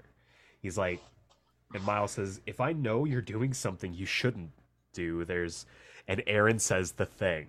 He goes, relieve yourself of this. What I do is not your responsibility. And then again, we get the anime shing with just the close. you activated my trap card. He said the code word. He said the word. Yu-Gi-Oh! We cut to Hell yeah. Nice. We cut to an NYU dorm room of Danica where she doing something bad. And I thought we were gonna have a sharp left turn with Danica in this. Yeah. moment. Here's the thing. Where is she? She's at NYU. An NYU dorm room. Yeah. Oh, she's a college student. She's Yeah. a college student. Now I Yeah. feel icky. Now Because I don't like before- this at all. Before they played with, she's She in was a dorm. high school. She's in high school. she She's was just in in like a different there. kind of dorm thing. Yeah. Yep. Yeah. Uh-huh. She was in They their specifically high say- school hallway. They specifically say NYU dorm room now. Yeah. That's awful. That makes me feel uncomfortable. I don't love That's that. not good. That's not good. That's bad. That's the not good. optics on That's that bad. are not good. That's just Optics too on that? bad. Mm-mm. Not good. And neither are the actions that Danica takes in this, where she calls somebody and Uncle says, Maury. it's like, remember when you were talking to Uncle Maury about people paying really big money for superhero gossip? How much money are you talking about? And apparently it's a lot of money. We then cut to chapter 238 again. It's great like cover. $35, but Yeah. because it's New York, she It's needs like, to make that's a rent. lot of money. that That's a can lot. get me out of a lot of jams. That's like 28 glizzies. Like one of my. That's actually how you get of paid. Joe's Pizza. You just get paid in glizzies. just straight to the pizza. Chapter 238, another killer cover. Oh god, I love this. Fuck. This cover. These so Sinister much. Six covers have been incredible. It's so And good. In They're this so first good. page, they are officially referred to as the secret hideout of the Sinister Six. It's so good. Even though there's 7 of them. Even though there's 7 of them. Classic. Classic Classic Sinister bullshit. Six shit. Like Classic Sinister Six bullshit. There's always one person off that makes it like, well, technically, yeah. I also love that Spot is sitting in his spot. it's so fucking cool. It's hilarious. It's He so just has cool. his legs dangling out of the spot. And I fucking love it. In like this in the fabric of reality. Yeah. Just, it's Like just he's, like he's sitting on a windowsill. yeah, it's so good. And so everyone's like, okay, we're breaking this down. We're breaking down the heist. We have 27 minutes between guard shifts when the Red Hulk leaves and Agent Jimmy Woo comes in for the morning shift. Hell yeah! So Jimmy good. Woo reference. Not enough respect for Jimmy Woo. Jimmy Totally Woo. agree. One of the best Marvel characters, easily. Absolutely agree. And so, and I love this. I love this exchange too. And she's like, "This is my daughter," and fucking Elektra goes, "Baby Bombshell." Mama Bombshell goes, "She's helping," and Spot goes, "For a share," and Mama Bombshell goes, "No, cheap ass." Like I love the instant insult. So fucking good. It's And real so, good. They're like, okay, Lil Bombshell, you in this, and I kind of love that she's Lil Bombshell, so it's Mama Bombshell and Lil Bombshell. Bombshell. Yeah, it's Like, so well, it's cute. just Lil Bombshell. I just go poo poo kaplooey. I It's so But I love Sandman like sticking his neck out. doing for it, just like- doing the fucking Reed Richards extendo neck, except Yeah. it's sand. yeah. And so they are trying to figure out like what the next step is. And I don't know if this is the last time we see her. We're gonna get to it, but like Miles and Genki are like trying to figure out what they're gonna do next. And we see Barba outside, about to knock on the door. She listens into what they're saying, and then she walks away, walks out of the scene, and unless I'm mistaken, walks right out of the book. Like, yeah, I think this is the last time we see her. Maybe. We'll find out by the end of this, but I yeah. don't remember her popping up again. I don't. Same here. She doesn't necessarily hear like anything that could give her ideas too much, right? She's already kind of like, I think she's already figured it out though. Okay. Because like they had that conversation during Spider-Man 2 where she's just like, I don't know what your deal is, but you have powers. Yeah. And whatever it is, it's whatever. Yeah, exactly. I thought that was as the most she knew pretty much at that extent. I don't know if this gave her any specifics though, but yeah. It doesn't give like he doesn't outright say like I'm Spider-Man, but I think she's got a pretty good idea. Yeah, I guess so. So we cut to the heist. Mood is high, and we see the Red Hulk jump out for the shift change, and we see fucking little gremlin-looking Hobgoblin poking out of the corner, like like I don't know what it reminds me. It reminds me of the fucking Dick Dastardly, like poking out from behind the corner. Yes, twirling his mustache and everything. Yes. Yeah. Fucking, I need Short King Dick Dastardly Hobgoblin to just be in more things. That's exactly what like it's something like Sam Rockwell. I thought would be like something like that. Somebody around that. Sam Rockwell would crush that. Between too. Sam Rockwell and like Michael Keaton, find that range somewhere, MCU, like for this Hobgoblin. Like it needs to be out there. It's just Danny DeVito. That would be so funny. So anyway, I started blasting. What's this? Right, I dropped my Magnum condom for my massive dong. I'm trying to look up who would be a good fit. I just Googled like actors above 50 and fucking Paul Rudd popped up, and it just blows my mind every single fucking time that he's above 50. Like, yeah. I can't. Like can't even, right? I just watched like the 40-Year-Old Virgin again, like, and that's like 20 years old now. Oh yeah. And he's in it, and I was just like, oh my god, he looks like he just graduated college. What is going on? Oh, you know who would be interesting? Jeremy Irons. Ooh, playing little gremlin, like gremlin Hobgoblin. Like that would be hilarious. Spider-Man. And so Hobgoblin, he'd be kind of like a little bit more like the Green Goblin from like Spectacular Spider-Man, kind of. Yeah, 100%. He would be a little bit more like that. Also, they did have I believe Roderick Kingsley show up in Spectacular. Yes, they did. Which was really cool. He was just Roderick Kingsley. He was just Roderick Kingsley, and he was a black guy. That was kind of cool. Yeah, that would be interesting. That would to be get very that alternate casting for that. Oh, you know who? Oh no, he's already in the MCU. Fucking Childish Gambino, fucking Donald Glover. Oh god, he would be really good at it. Yeah, he would be really good at it. He needs to bring like his Community Troy energy to it. Donald Glover would be so good as that. Hilarious. Oh my god, that is so funny. He'd be like so serious and fun from like his Atlanta. But he could also go like super manic and comedic. Yeah, he could be real fun. So Hobgoblin gives the all clear. Everyone begins the heist. And so we see Spot drop everyone off at their places. Iron Spider goes to the bridge. We see Electro at the power source. Both the bombshells are at the engine holds. And we do see that Lana sets her location and texts it to Miles. Which I feel like is an oversight.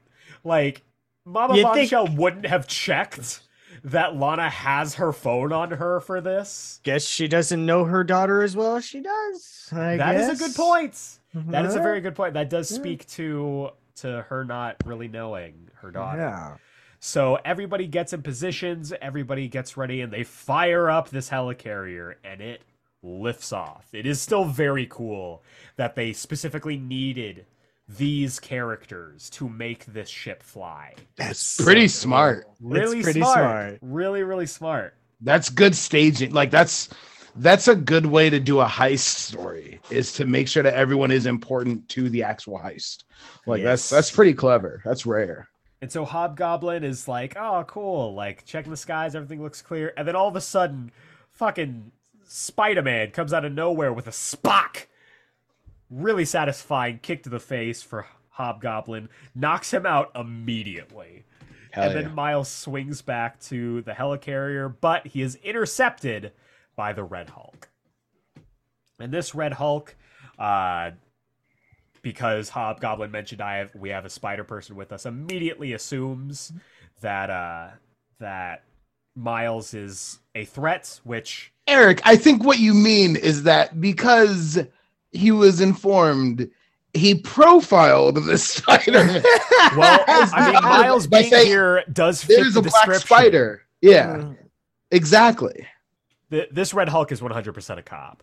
Oh yeah. I mean, the sunglasses at night plus the mustache. Oh yeah. Mm. He's giving serious like Glenn Powell in Top Gun Maverick energy. Yes. Yes. No, actually, I don't want to besmirch Glenn Powell because he was.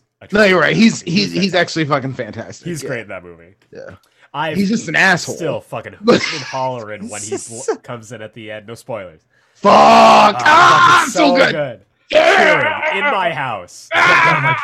Me too. I literally did the same thing. I was just like, yeah. Bombshell then lands a satisfying Spock of her own onto Mama Bombshell. Yeah. Yeah. And then all hell breaks loose. Sandman launches both Spidey and Red Hulk off of the helicarrier. The bombshells start battling. Miles throws a venom blast down this Hulk's throat, and we don't see him again. And I'm just like, did he just... What? Did he Okay. just Michael Keaton like threw that guy with a bomb over the side? And, Batman forevered him and then gave him like the really psycho smile. Just like- yeah. Hey.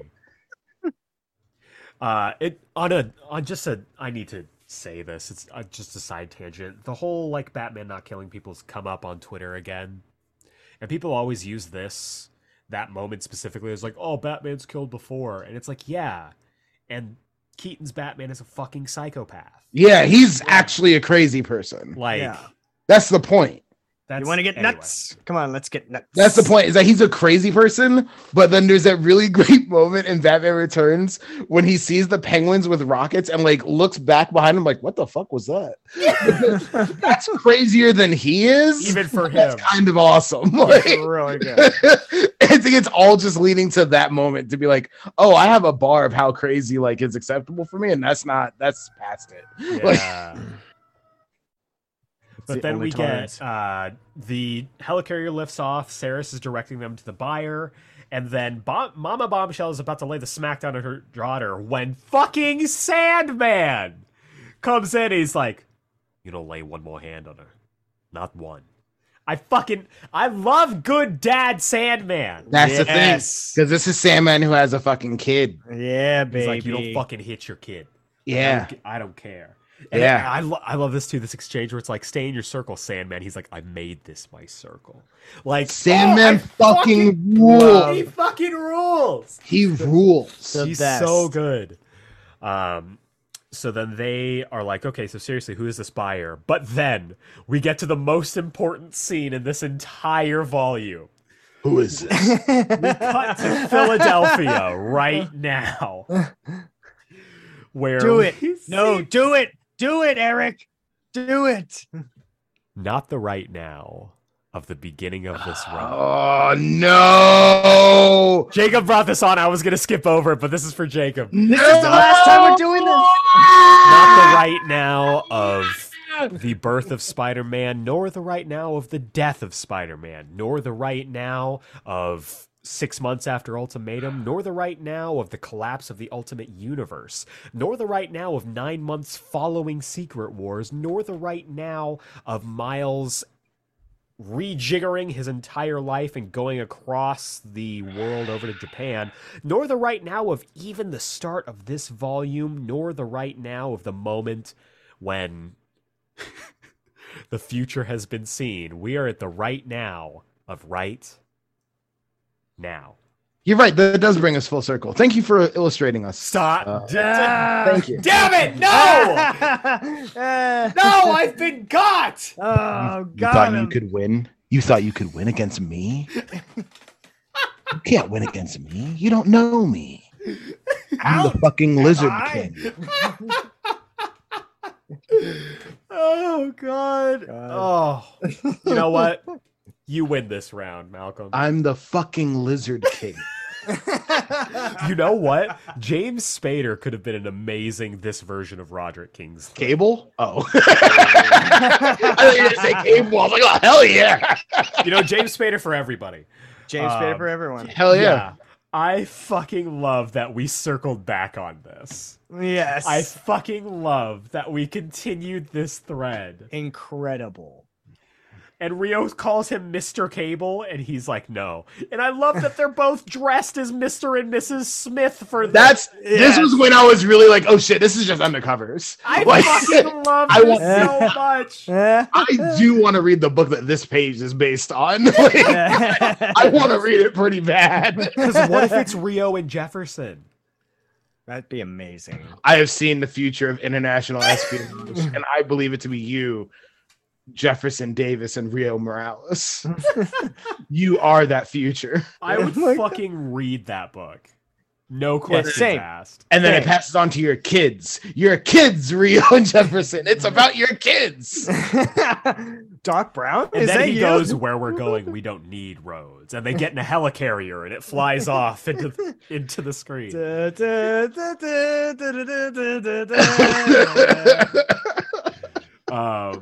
No, they just get in one of the Shield flying cars, obviously. Oh, you're right. But specifically Coulson's red convertible. Yeah, it's Lola. Yeah, Lola. hell yeah. It's Lola. And so I love this moment where Rio's just like, if you want my son to be part of whatever you're working on, I'm going to need to speak to the manager.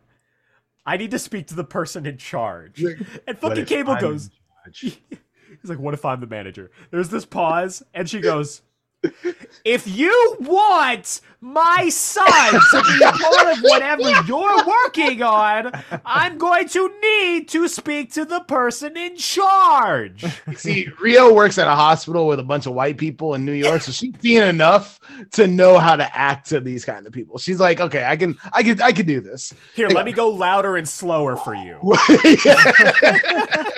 If you're not going to listen, I'm going to yell for you. This is when she'll be like, do you speak English? Like, yeah. And start just yelling in his face. Yeah. Yeah. She's learned from the right people. So chapter 239. Is the end of this, Malcolm, like, does this say like to be continued for you? Yes. That's why it's the black spaces. Yes. Okay. All right. That's what I they're was just wondering. black panels for the digital. Yeah. It's a to be continued. So chapter 239 kicks back up with Miles searching. Another amazing cover. Another great cover. I love that it's on the side of a building. On the side of the perspective cool. shot is so cool. So cool. So Miles is searching for Aaron Davis and the missing Shield helicarrier. He smashes into the apartment.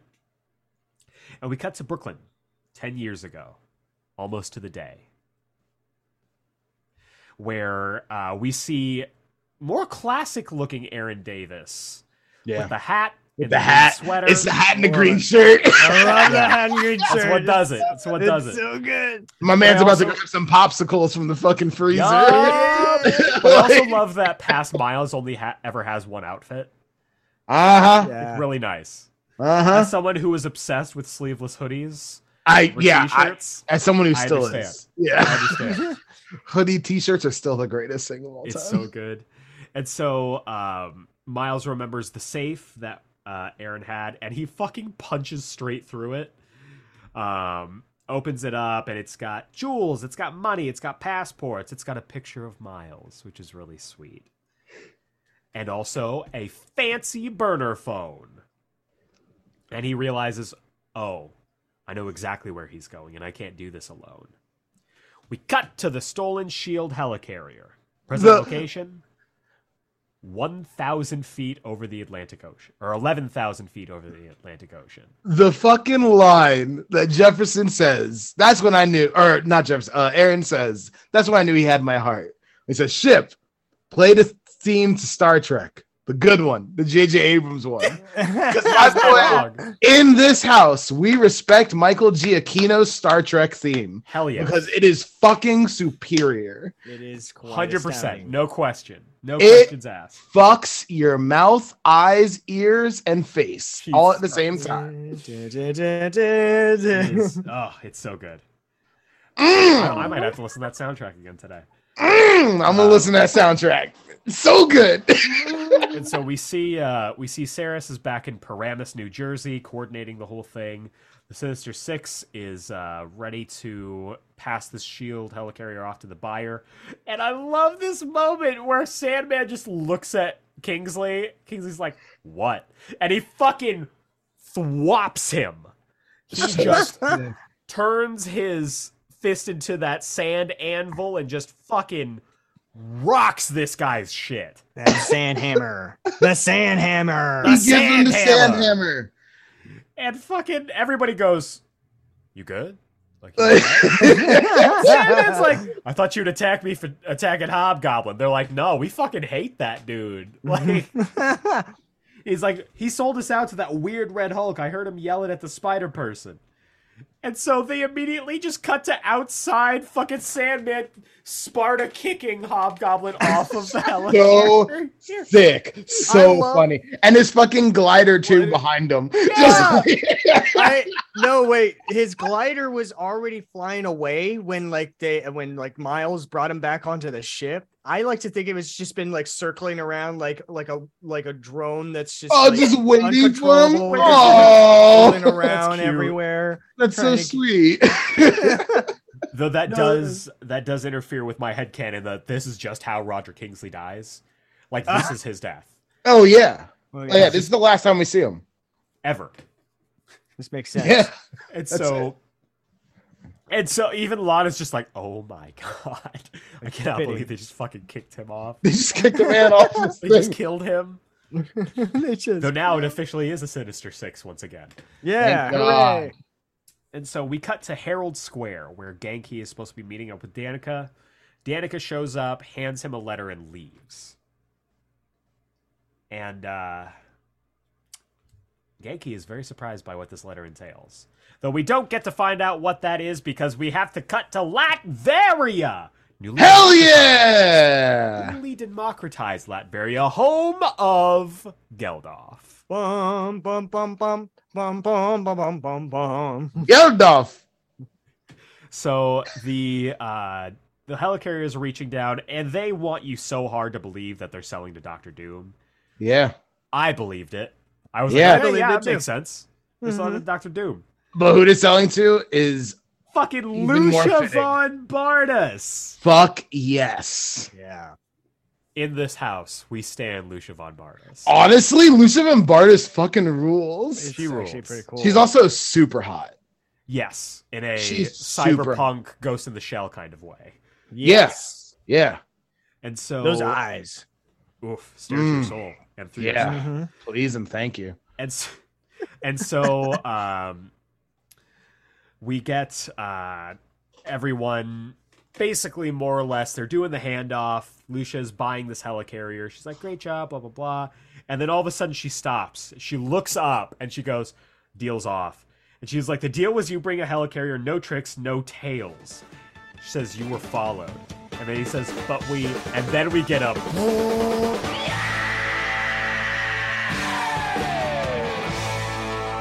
Eric, how hard did you shit yourself? I fucking I to the fucking yelled in the middle of my home because the fucking champions with young Cyclops in the best Cyclops costume.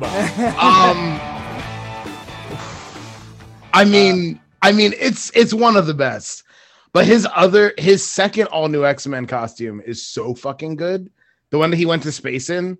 That one is good too. Costume is so that good. one is good too. It has a distinct lack of true blue for me, which is why this one edges it out. See, so my problem with this one is that it doesn't have the gold visor; it's silver visor. I like silver gold visor, man. I like gold more. That's fair. I like gold more too, but I dig the silver visor recently because like he used the silver visor with this. He has the silver visor with the astonishing costume.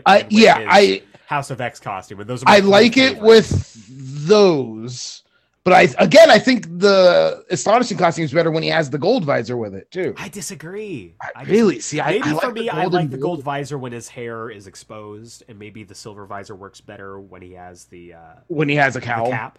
Yeah, that makes sense. I could fuck. But yeah, anyway, great champions! Christ. Champions are here! Fuck yeah! I really love the fact that you have Amadeus, right? Or Amadeus. Goddamn right, Amadeus. Okay. Amadeus. And Vision's daughter. Viv. Yeah, dude. Amadeus. Jacob, did you read that Champions book? No, I didn't, but this is so good. And interesting in the fact that Vision's like the Mark Waid run of Champions. I was going to say, Jacob, you should read the Mark Waid one. Yeah. It's so fucking good. Okay. I think it has a really interesting yes and no. Yeah. It has a really interesting specific idea that it doesn't follow as much as it wants to. But I think specifically like the first like 5 issues really does deliver on the promise. Yeah. Perfectly. I love that whole run. Like I remember distinctly at Heroes and Villains picking up that first issue with Malcolm and going like, this could be this generation's Teen Titans. Yeah. Yes.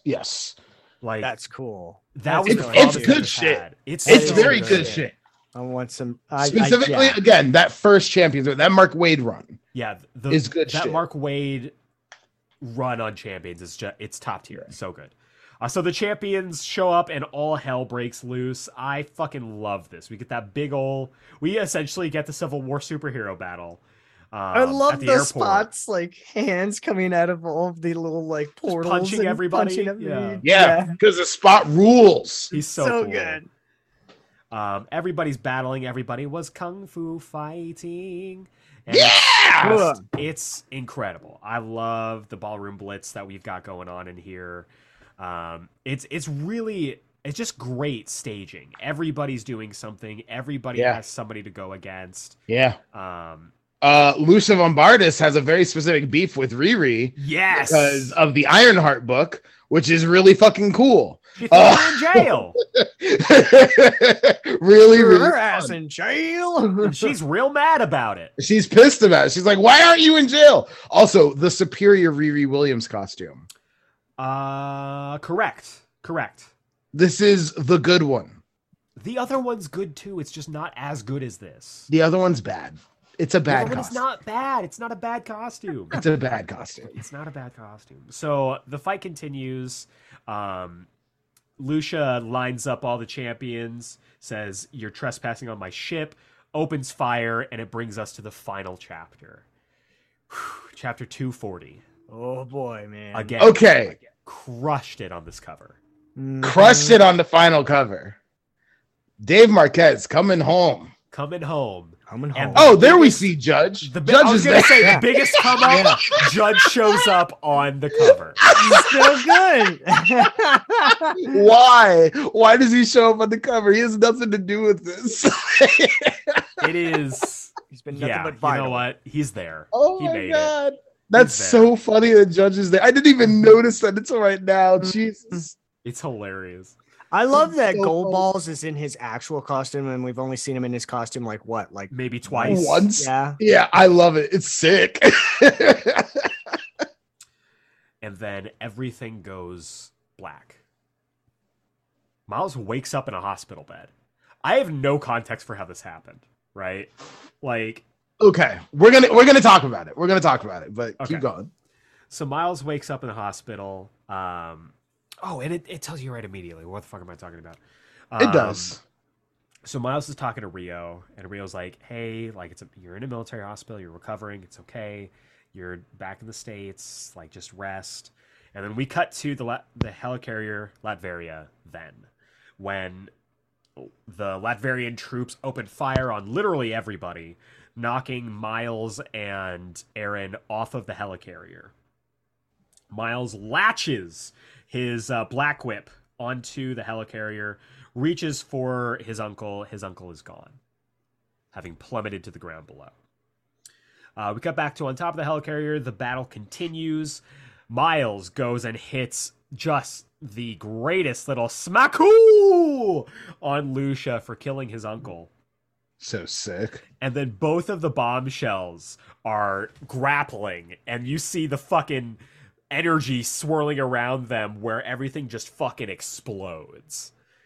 And again, as Malcolm alluded to earlier, who fucking wins the exchange? It's Lana. Can someone please arrest my mother? Fucking knocks everybody out. So good. Yeah, it is. It's pretty amazing. They have taken everybody down. Amadeus Cho has subdued the Sandman, and then they're like, "Hey, the Avengers are here!" And Miles blacks out. Who do you think are those feet that they are around? Is that So on the left is Mighty Thor. Yes. I have Yes, no idea 100%. who that is on the right, because that looks like Captain Marvel's boot. Not Carol Danvers Captain Marvel. I mean the big red cheese Captain Marvel.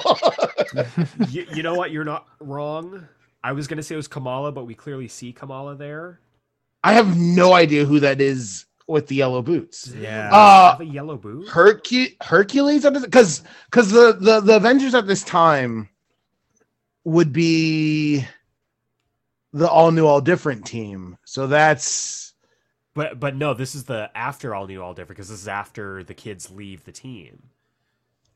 right. So it's the other Mark Wade run one, which will have Peter as Spider-Man. Yeah. It has Hercules. It has, I think, Nadia's still there. I don't know. Like it's super weird. It is interesting. I'm gonna look up the roster right now. Because I have no idea whose boot that could be. Yeah, because Hercules is there. It's Beta Ray Bill. No. Probably you're right. That'd be You're right. It probably sick. is Hercules. Hercules. But Hercules is in a very different kind of costume at that point in time. True. You know. Okay, so it's Vision, Spider-Man, Sam is Cap, Mighty Thor, Hercules, and Nadia. I thought of it being Vision as well, actually, too. But Vision doesn't So have maybe- yellow boots in Yeah. this. Vision doesn't in have this yellow costume. boots. Not in But this neither does Hercules, because he's Or in his Cap. he's in his hurt costume. Yeah. Like his I sick think one. it honestly might just be a Mystery. coloring issue. Or is it one of the champions? Is it one of the champions? as See, I well? thought that because the boot is scuffed up, so I was like, oh, maybe it's like. But Cyclops doesn't have yellow boots. And Nova is on the other side of that. Yeah. That's his leg next to Mighty Thor.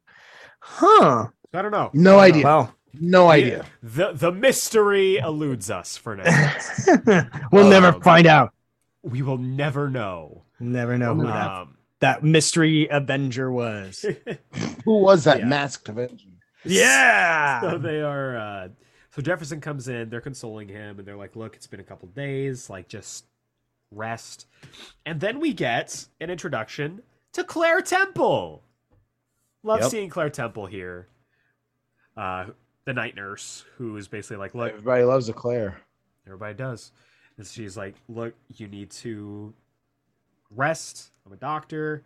Like, everything's okay. I'm really..." And she mentions, like, "I do not like your white blood cell count." And then, who shows up but a recently revived Tony Stark? Yep. Fresh. Like really fresh, man. Oh boy.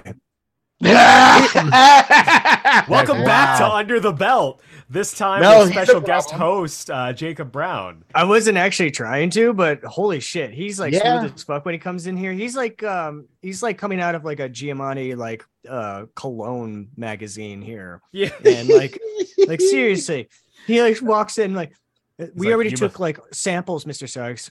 I do my own lab work, doctor. It's all like freaking like anatomy. It's very soap opera. Nice kid you got there. Like yeah.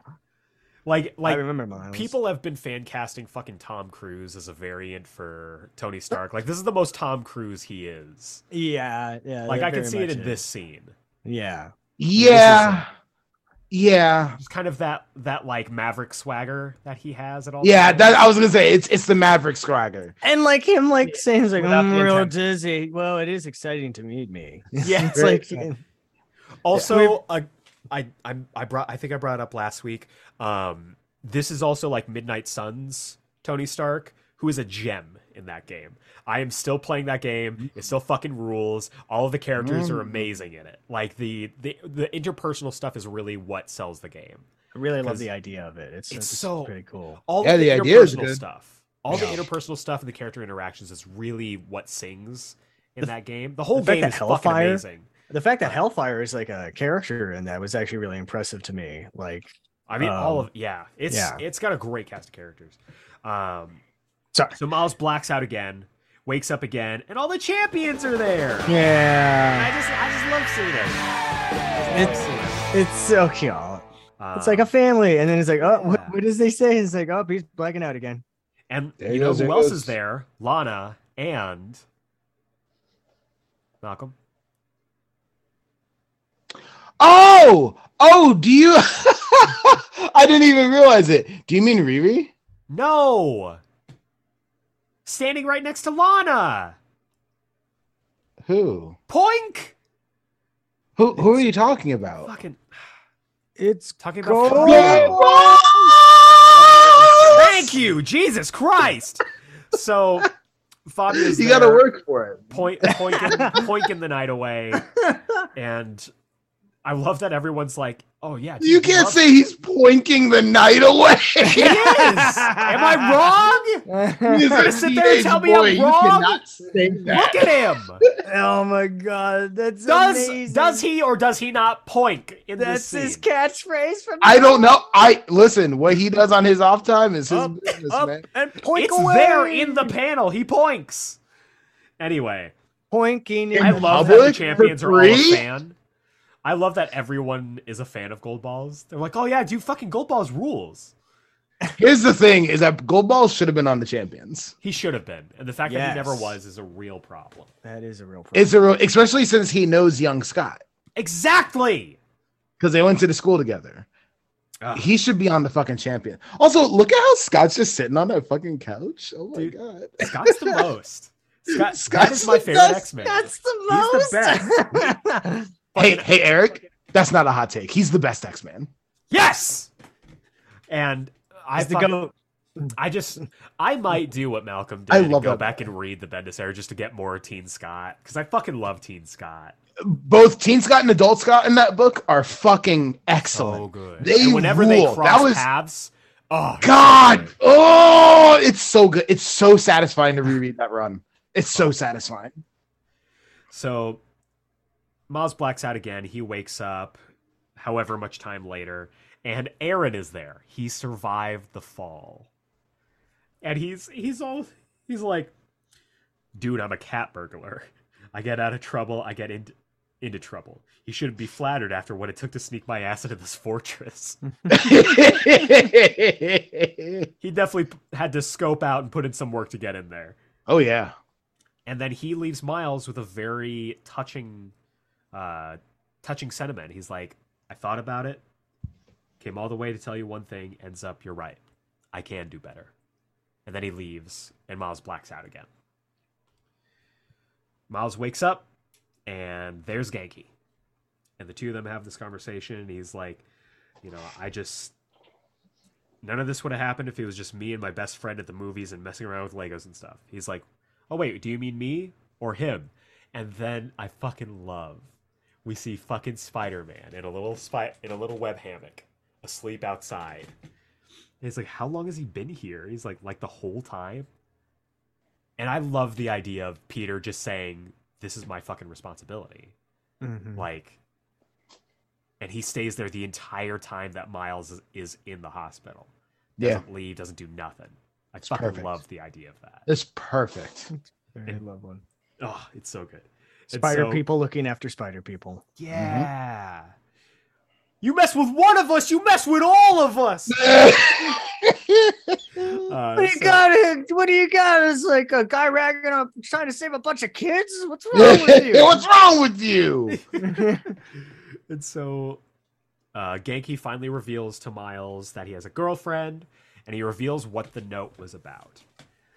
He says, so, listen, I totally accidentally told this girl you were Spider-Man and she was going to sell it to some site, but instead she realized she's in love with me and she couldn't do it, and she wrote it all in this letter, and now she's my girlfriend and she's in college. And Miles is just like, okay. All right. Kind of a problem, but okay. And Peter chimes in, he's like, she's a keeper and you keep a keeper. That's what my aunt always says. Sleepy Peter Parker. I love it. And so Miles makes Genki a promise. He's like, the minute I'm out of here, we're going to the movies like all day, like all the movies. And Genki says, so you're just deciding to be mad about the slip up later? And Miles says, no. He forgives him immediately, which I kind of love. Just really good. We do, as I fucking said to Jacob earlier, we get him saying like, no news on Barbara. So Barbara literally just walked out of the book. Yeah. That last scene where she's listening in, she literally just walks She out. literally of the just book walks and never out. seen again. It's too bad. It is too bad, You know? but the book wasn't really about him and her. It No, was of about course. two best friends. Oh, right. And so later on, the parents are back. The parentals have arrived. It's been weeks since he's been in the hospital, and he's ready to get discharged. And then Rio brings up, hey, so this guy tells me that you're the future of international espionage. And she's like, I just fucking, we know what it is, and it involves you. And Miles is like, he who? It's like, he wants to tell you himself. He's actually waiting to meet you. He's like, now? Here? He's like, not here. He's like, okay, well, there's something I have to do the minute I get out of here. I made a promise. And he's like,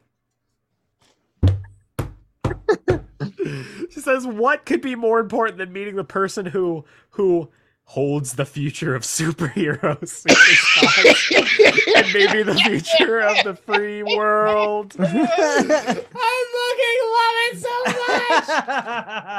so much. And then Miles smiles, and we get this beautiful last page where Sarah Pichelli Cinderelli returns to show the two best friends watching movies all day. And that, dear listener, is the end. Okay, two things. One, this issue, I believe, came out January 2018.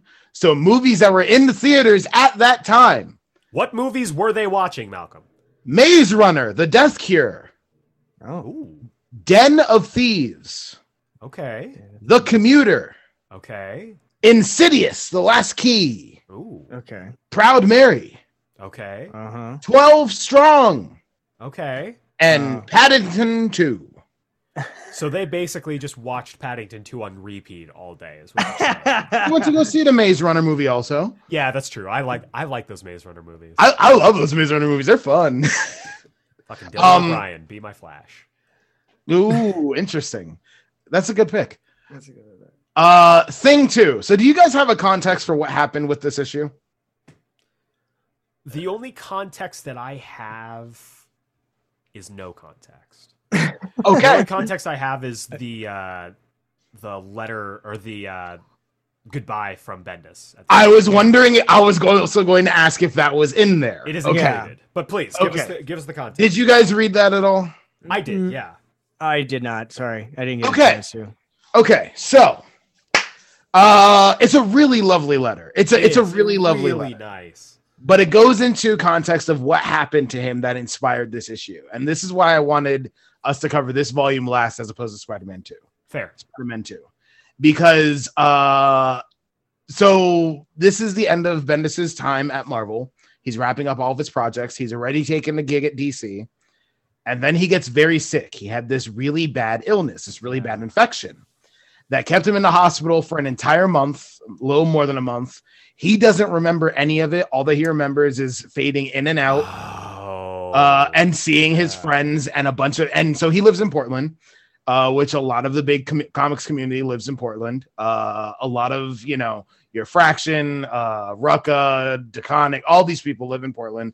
So whenever he would come to in the hospital, all he would remember is his friends sitting around him, laughing and having a good time and remembering like just good vibes of it and stuff like that. And so that is what this issue is. This issue is very much just that. That's cool. It's That's his really experience cool. that he had as he had this very, very bad life experience. Like he almost died.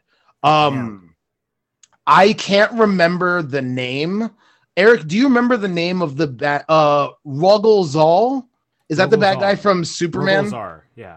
That's named after the doctor who took care of him. No way. I didn't know Yeah. that. Yeah. That almost redeems that garbage character. Yes, I completely agree because that character is garbage for sure. But That yeah, is a really cool tribute. that all cool. like all of this entire issue is just to summarize his experience that he had in the hospital, basically dying.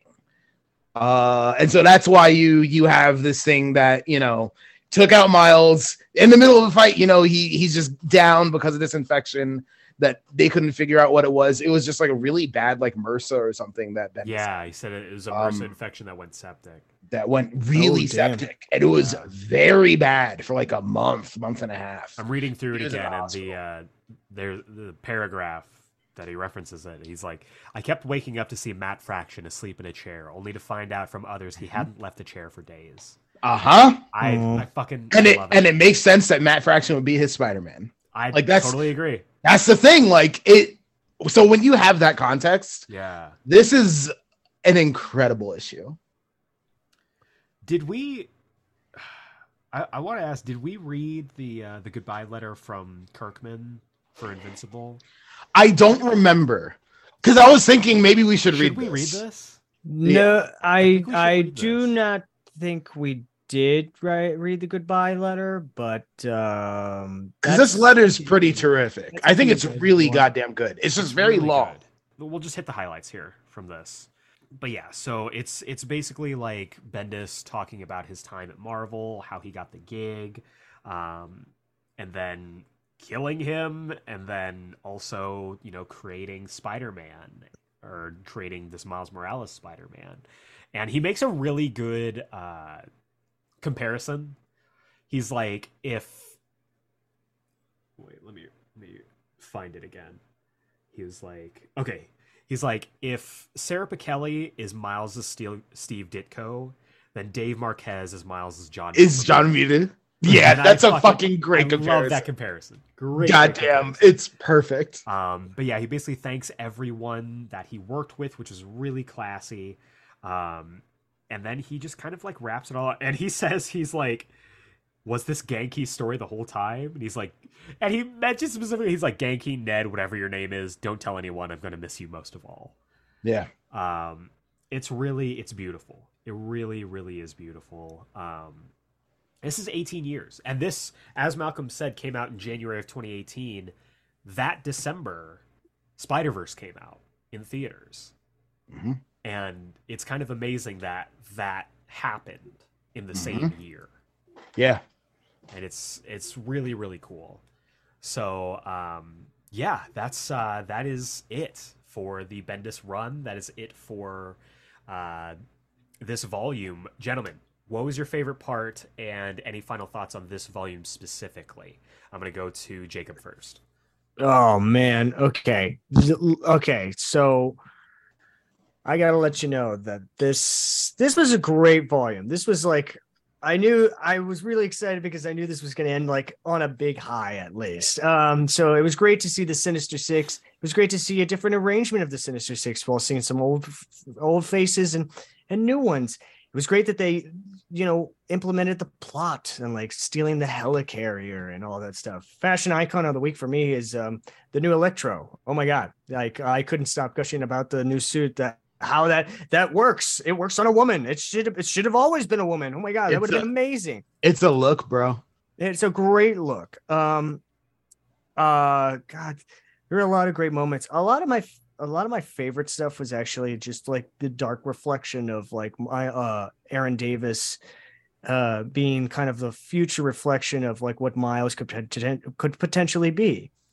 My only sadness in this is that I wish Roger Kingsley Roger Kingsley was taken a little more seriously in the sense of just fair, not like so much the master thief that he is. But this was also right around the time, isn't this where he's that access becomes a thing and like he starts franchising. He's like, no, this is after that. This is after that. Okay, cool. All right. Yeah, I don't know. I think overall that this was great. What an end to all of this. Like from where we were a year ago to now. I never would have thought that this is where we would go. And this is definitely one of the most interesting and actually better runs of Spider-Man that I've ever read around here. It was so good. That's my take. Malcolm? I already said, man, I love this book. It's one of my favorite books of all time. I think it's truly, truly excellent. Favorite part, it's between I think it's the whole last issue is my favorite part. I think that last issue really brings everything together in such a nice, surprising way. It's very surprising for superheroes to have that kind of thing happen to them. Mm-hmm. I think it works perfectly. And then the letter is the first time I read it, the day it came out, I was moved to tears pretty hard. I mean, this was the end of a journey for me as well. This was the end of me. So, I mean, it was 18 years of the book. This was the end of me reading the book for like 17, 16 years, so I love it, man. I just realized I am disappointed on one thing, that we never got the future of International Spy and superheroes run that we deserve to have, which was the Miles Morales being the Spider or whatever it is. That Jacob, I have seen the future of international espionage, and I believe that future is still coming.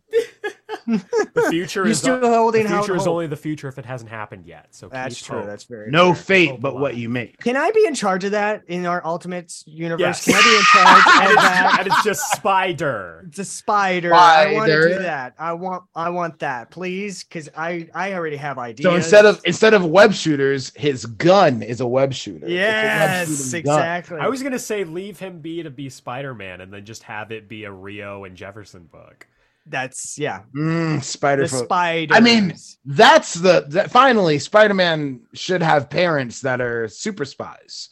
Yes. Yeah. I mean, that works. That works. That checks out. They established that he's a former SHIELD agent, and Rio is a fucking ride or die forever. I was hoping it would just be them. Yeah. Oh, also, I think the cloaked man from last week was Aaron. Oh yeah, of course, yeah. I was waiting for this week's episode to talk about that, but yeah, I think it was Aaron. Makes sense. Oh yeah, makes sense. I'm with all you of us like, great job, Sherlock. Yeah. This was a really nice way to wrap this up. It was surprising. I didn't think it was gonna end like this specifically, but it was really nice. I had a really nice time with it. My favorite part, obviously, was the champions and everything having to do with Teen Cyclops. But I love how sentimental, and now having that backstory, how personal that final issue was, which makes sense because Miles is, I personally think, his greatest creation. I would agree. Him saying goodbye to not just that character, but the entire universe that he inhabits, like, it should feel as personal as it does. And Yes. so I think it's a loving tribute, a great way to wrap this up, and a great way to wrap up the entire run that he had. 240 issues plus some crossovers, 18 years writing a character. That's a big freaking deal. So yeah, I think this has been a wonderful ride going through this entire thing with you guys. Before we get into what comes next, we've got some emails, which means Malcolm, what time is it? It is the mail time. If you would like to be part of the Geeksplain Book Club mailbag, send your emails to geeksplain@gmail.com and put mailbag or put book club mailbag or ultimate mailbag in the subject header, and we will read it here on the show. Our first email comes from Marcel Hines. Marcel writes in, hello, everyone. A round of kudos are in order before my letter begins in earnest. Eric, kudos on the Wrestle Kingdom 17 review. Thank you. Overall, I thought the show was solid, even though the short length of the women's title match still chafes my ass. Same here. Tam and Kyrie deserve better, and I'm interested to see where the promotion goes the rest of the year. Also, kudos on the Jeremy Adams interview. I haven't had a chance to listen to it yet, but I will soon. Thank you so much. Thank you. I was listening to that before we recorded today. Great episode. Thank you. Thank you. It was great to Still have find a out little bit he was also a former Tucsonan. It was really nice. Wild. He writes, Malcolm, a little late, but kudos on the new job. Hope it's going well. Also, You're welcome. I remember what I did. Hey, thanks, Marcel. Something coming for you. Stay tuned. He says, can't wait for the next episode. Jacob, I don't know if you are currently working on anything, but if you are, I hope it goes well for you. Jacob just actually recently opened a new show. So, no, that's fair. I was trying to think about, am I doing anything right now? He's like, I got a doctor's appointment later. I don't know. I gotta leave a little bit. Let's see if that goes well. It's not for me. But call an ambulance, but not for me. He writes, there's so much blood, but it's not mine. He writes, we've finally reached the end of Bendis' run on Ultimate Spider-Man, and it's been a wild ride. Lots of highs and a few worrying lows, especially when Miles came to the 616, but we made it with only minimum emotional scarring, so I would call that a win. Thanks for guiding us through the journey. Our pleasure. Love doing this. I wanted to talk a bit about Power Rangers this week. The 30th anniversary is fast approaching, and even though I've been a huge fan of the franchise since I was very small, it still amazes me that the series has been around for this long. I'm proud to say that I've seen every show through the original and Disney eras and still have very fond memories of those seasons, except Turbo and Operation Overdrive. Only villains like those. But I stopped when the Neo Saban era kicked off. That was Power Rangers Samurai through Ninja Steel. This was partly due to me aging out of the franchise and also due to me getting more into Super Sentai. Gokaiger is a personal favorite. Hell yeah! You are speaking Malcolm's language. Fuck, I'm about this. Though I roughly kept up with some of the more recent happenings with the series. The most recent series, Dino Fury, made some pretty cool strides with its first LGBTQ plus Ranger, who is also the first female Green Ranger. The next season, Cosmic Fury, is also honoring the... God, it's going to get me again. I fucking love this. Is also honoring the late Toy Trang by introducing Trini's daughter, and will also have the first series-length female Red Ranger in the series history. Yeah! So cool. Yeah, baby! Very excited about that. I wanted to ask, what are some of your fond memories of the series? Have you ever watched the Super Sentai or other tokusatsu series? And specifically for Eric and Malcolm, is there anything you'd like to see explored more in the Boom comics? Personally, I'd like to see SPD show up again. Stay awesome and stay safe. So to that first, I mean, Power Rangers was such a large part of my life as a kid, and it's now reared its head back in my life as I turned 30. I did an episode on that, one of my favorite episodes I've ever done, and it also it got me through a really personally trying time post my surgery, and I'm gonna love it forever. One of my distinct memories I'll always remember is with me and my aunt, who was right around my same age at the time. Long story, don't ask. We would always, whenever we'd go on family camping trips, she and I would play Power Rangers, where we'd jump off of stuff, doing the poses that they would do, jumping in from the command center. So hell yeah, I always loved that. I had the toys. I loved going to see the movie. I saw the movie in theaters twice, I think. Yep. Yeah. Yeah, it's gonna be with me for the rest of my life. I would love to see them do more with SPD in the comics and maybe a little bit more with Time Force, because those are seasons that I love. They're not my favorite season, as we've established. The best in my favorite season is in space, of course. That is the correct take. But SPD and Time Force, I would love to see more of. What about you guys? I would love for them to do more in space stuff. Agreed. Specifically, I mean, and the nice thing is we've had a lot of in space like pre-led stuff. The last run, Power Rangers, is very much a prequel to In Space, which is really awesome. Oh, I can't wait to read that. Which is really fucking awesome. But I would like more post stuff. Specifically, I want to know what's going on with TJ and Cassie and Ashley and Carlos. Nice. I want to see more of them because I love those 4 characters. I think they're wonderful. They're the best thing about Turbo because I think Turbo really sucks mostly. Yeah, you're not wrong. But once they come in, then it's like, oh, there's something interesting about those guys. TJ's underrated. TJ is the most underrated Power Ranger. I think he is a fan-fucking-tastic Ranger. Yeah. I love TJ so much. So I want more of that. Also more of I mean, it's going to be a little harder at this point, I think, just for everyone involved. But I would like to see more of Tommy as Dr. O. The Black Dino Thunder stuff, which I think is really cool. I mean, they just announced his figure this week, which I'm very excited about. Did they? Yeah, he's in the next wave. Oh, cool! He's in the next Lightning Collection wave, and I'm very excited about that. Because that's my favorite Tommy is Black Dino Thunder Tommy, who's older and has learned stuff and went to archaeology school at some point. At some point.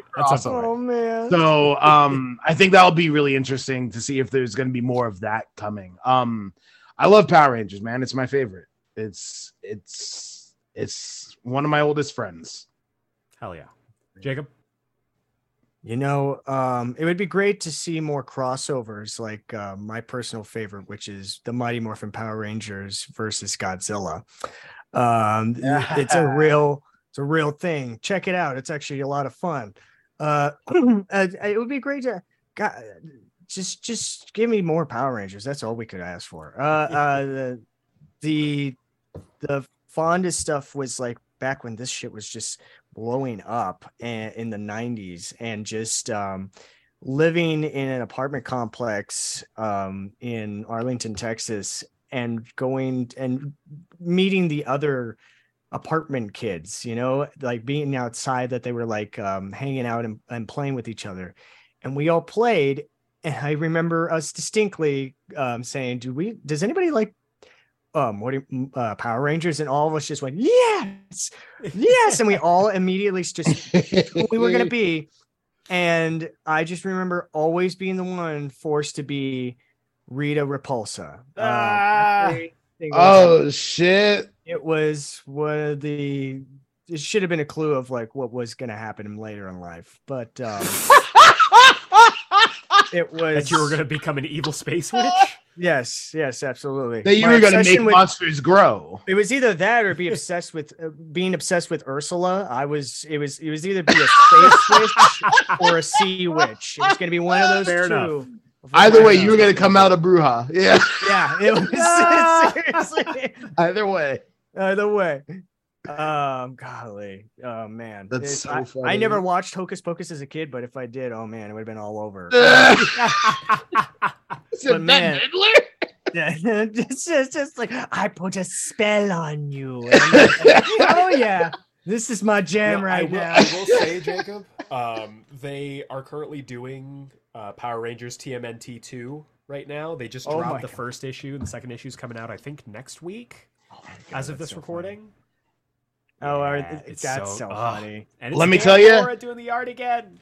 Between that and the current book, which new issues came out this week. I'm gonna get caught up.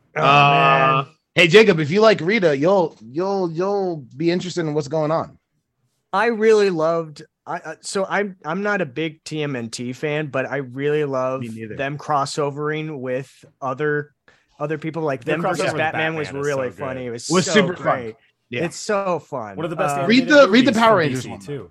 Okay. I still need to watch that. It's so good. It's so good. It's actually a It's so good, fun. fun film. I thought I it wasn't makes me gonna like like Damien a it. little bit. Yeah. But yeah, Oh. it's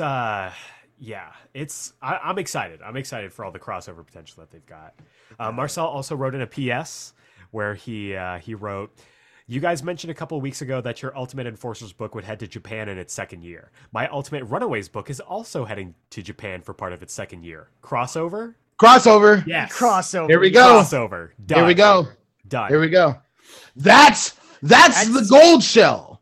That's Gold Shell. That's gold shell. So There we go. We got it. So our second and final email for this season comes from Jacob Goodhart. Goodhart. Mr. Jacob Goodhart. He writes, "Dear Geeksplain Podcast, once again we're here, the end of Ultimate Spider-Man. Only this time, the only thing that ends is that spy plot. It's been a wonderful journey going along with all of you. This is a trip down memory lane for me. I mentioned before that I grew up in high school reading Ultimate Spider-Man. There were some great times like the Ultimate Clone Saga, and not so good times like the Mind Swap story. Oh god, I can't believe the guy who came up with that is the editor of Spider-Man. Regardless of the highs and lows, however, I genuinely enjoyed going on this trip with you guys. Bendis as a writer is kind of hit or miss with me, but Ultimate Spider-Man, for the most part, really ever hit. And Miles' introduction is clearly the biggest impact these books had, despite the majority of the run not even featuring him. I'm honestly glad you guys did this. I haven't really been enjoying Spider-Man lately in the comics and always hate when that happens because he's my favorite superhero of all time. But despite that, I can always take solace in knowing that Ultimate Peter Parker got a happy ending. Aside from this comic, I started or have been trying to start Grant Morrison's run on Batman, but it's kind of weird. I love Morrison's work on Superman. Their All-Star Superman is obviously a favorite of mine, and I actually read their Superman and the Authority after hearing the drama about how that book came to be, and how they basically were the only thing stopping DC from making true Superman into Injustice. Cough, Zack Snyder's cough, bastardized version of him. The ideas that Morrison presents, like Black Casebook being a way to make all those weird and goofy Golden Age stories somehow canon, is kind of brilliant, but because I never read those, I'm more confused by stuff like that popping up. Also, God, I forgot how much of a little shit Damien was before he became friends with John. True facts. Last week, I asked you guys about when a character is beyond redemption, and I do see what you guys mean. A bully like Bakugo is more real than an alien like Nolan. It's kind of like how we can watch someone kill dozens of people in a movie and not bat an eye, but if they hurt a puppy, we want blood. My question this week is somewhat in the same vein as last week in dealing with character types. Like I said before, I'm a huge Spider-Man fan. I love Peter as a character when he's done well and is shown as a mature adult who would want to ask for advice from who I would want to ask advice from in my life.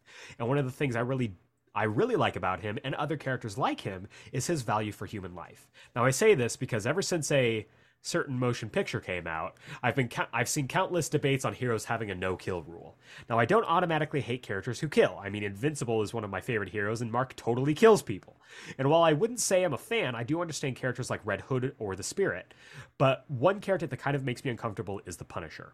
I should probably start by saying I like the idea of Punisher. I read Garth Ennis's Punisher Max books as well as his Bourne miniseries about Frank. While I understand the appeal of a character who punishes criminals who slip through the cracks, I don't think it's something that should be supported. And seeing as how his symbol has unfortunately been co-opted by some less than nice people in the real world makes me wonder if we should still have a Punisher. I understand that Frank has fans, and I also know that Marvel has made attempts to dissuade people from in any way emulating anything from him in the comics. But I also think that people can take ideas like Frank and fortunately bring it into the real world. I remember this one house I'd pass every day on my way home from school. I remembered it because it has a Blue Lives flag and the Punisher's skull out front. The fact that people make something like that kind of shows how differently people interpret Punisher. He's not supposed to be a solution. But I could also just be overreacting to it. I mean, comic books, video games, heck, even just books have been blamed for this sort of thing before, and that's not true. But I think that the fact that the Punisher is a character who glorifies the thinking of killing those you think deserve it is kind of different from those examples. I mean, let's be clear. Frank Castle is a psychopath, serial killer, who happens to target criminals. So people who say they're Punisher fans, I kind of have the same reaction that Alan Moore has to people who say Rorschach is their favorite Watchmen character. Can't wait for the next book club, Jacob Goodhart. Totally agree on all counts, Jacob. Punisher's a really tough character to take time with. I would say if you haven't, check out Jason Aaron's current run. Yes.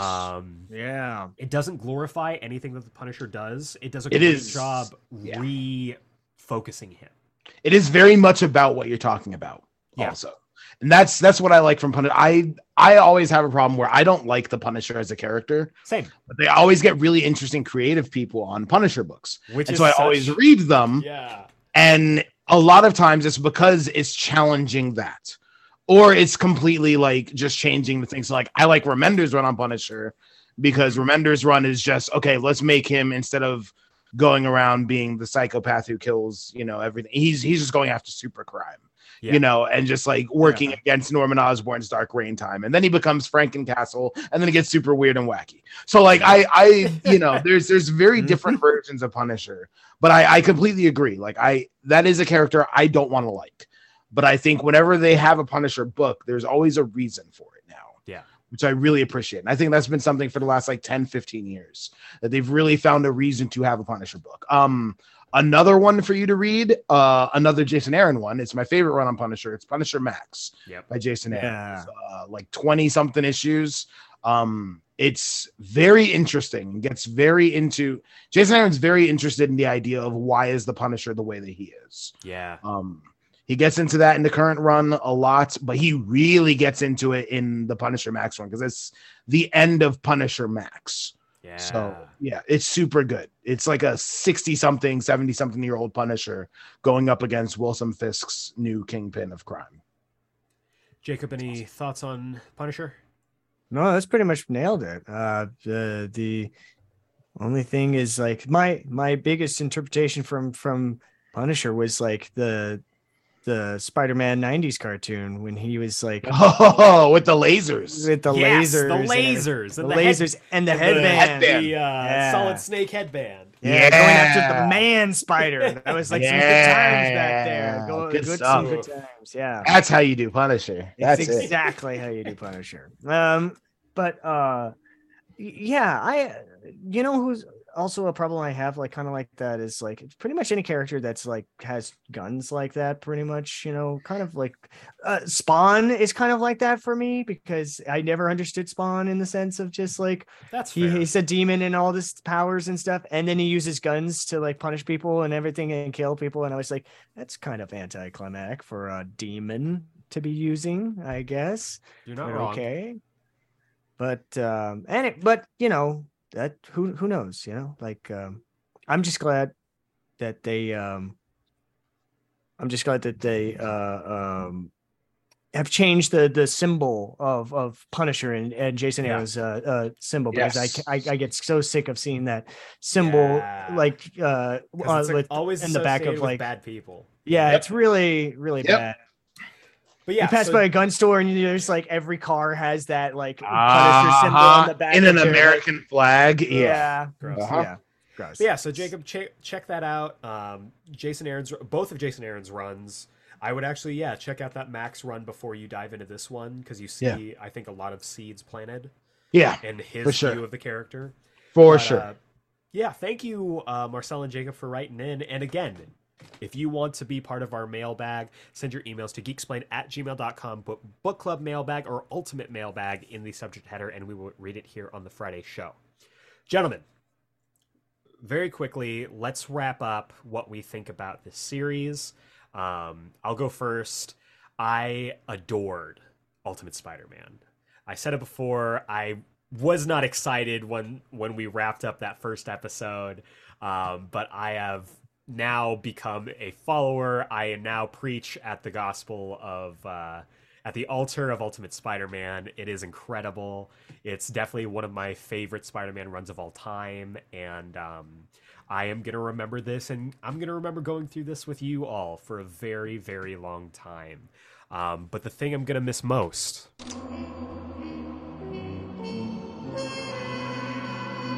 is the girl from the wrong side of the tracks. Hell yeah. And of course,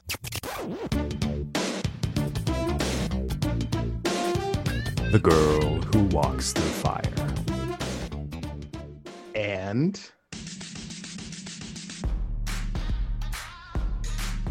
the girl in a league of her own. That's the one. There you go. All three of those characters, I think what Bendis did for his female characters in this was incredibly strong.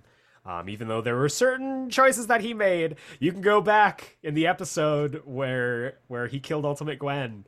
I went on a full. I was about to fucking lose it, but and don't you feel silly now knowing where that goes? No, I was justified. I'm always justified. I'm never wrong. You're right. You're never wrong. We did discuss that earlier in the year. Yes, we did. That's canon. We did actually. That's canon. Unbeatable. Yeah, I love this so much, and I love this series.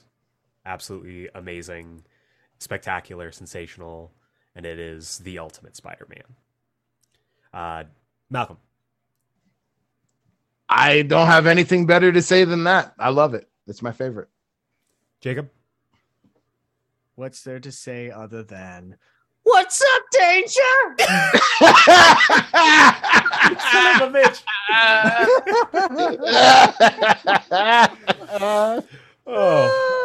So that does it for season 2 of the Geek Explained Book Club. Thank you all for going on this journey with us. This has been a lot. This has been a full-on trip.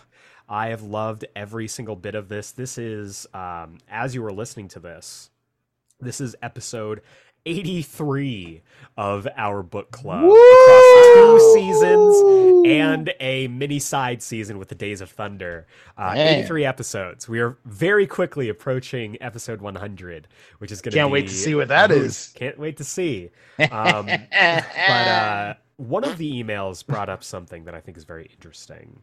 Next week, we are going to be taking off, give a little break between seasons, give everyone some time to just bask in the glory of Ultimate Spider-Man. But 2 weeks from now, that is, as I'm looking at this, the 3rd of February, we're going to be kicking off season 3. And here's a little hint. What I thought is, and I thought everybody will buy into this, and it's the best way to do Batman that's never been done, is to accept every single era as one guy's biography.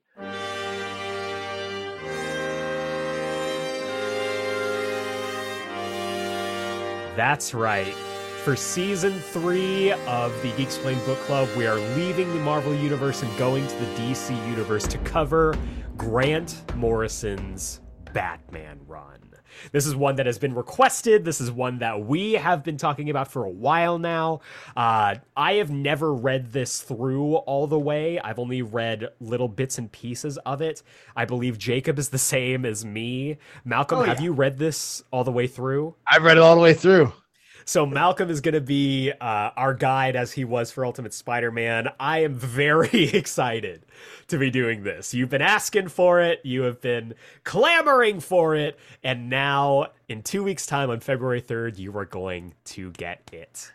I'm so excited. It is going to be incredible. Please join us 2 weeks' time, February 3rd, for the Season 3 premiere of the Geek Explained Book Club covering Grant Morrison's Batman. Be there or be square, not a circle. But for now, for the Geek Explained Book Club, for Season 2 of the Geek Explained Book Club, I've been Eric Azana. I've been Malcolm Russell Nelson. And I've been Jacob Brown. And we will see you next time. Goodbye.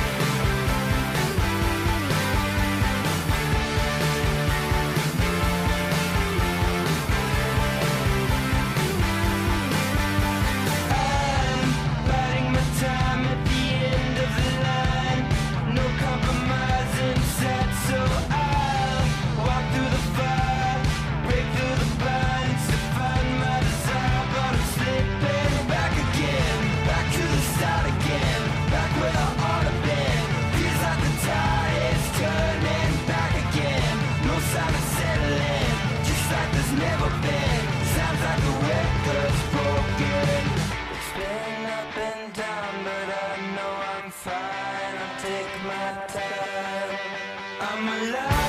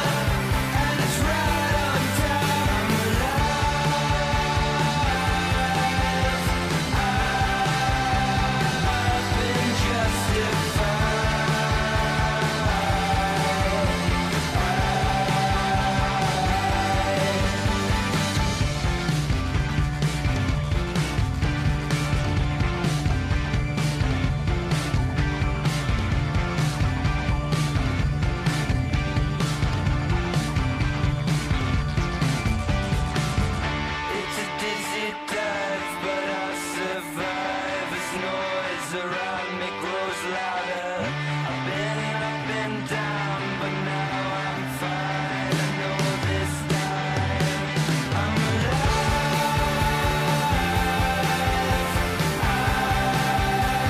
I've been justified.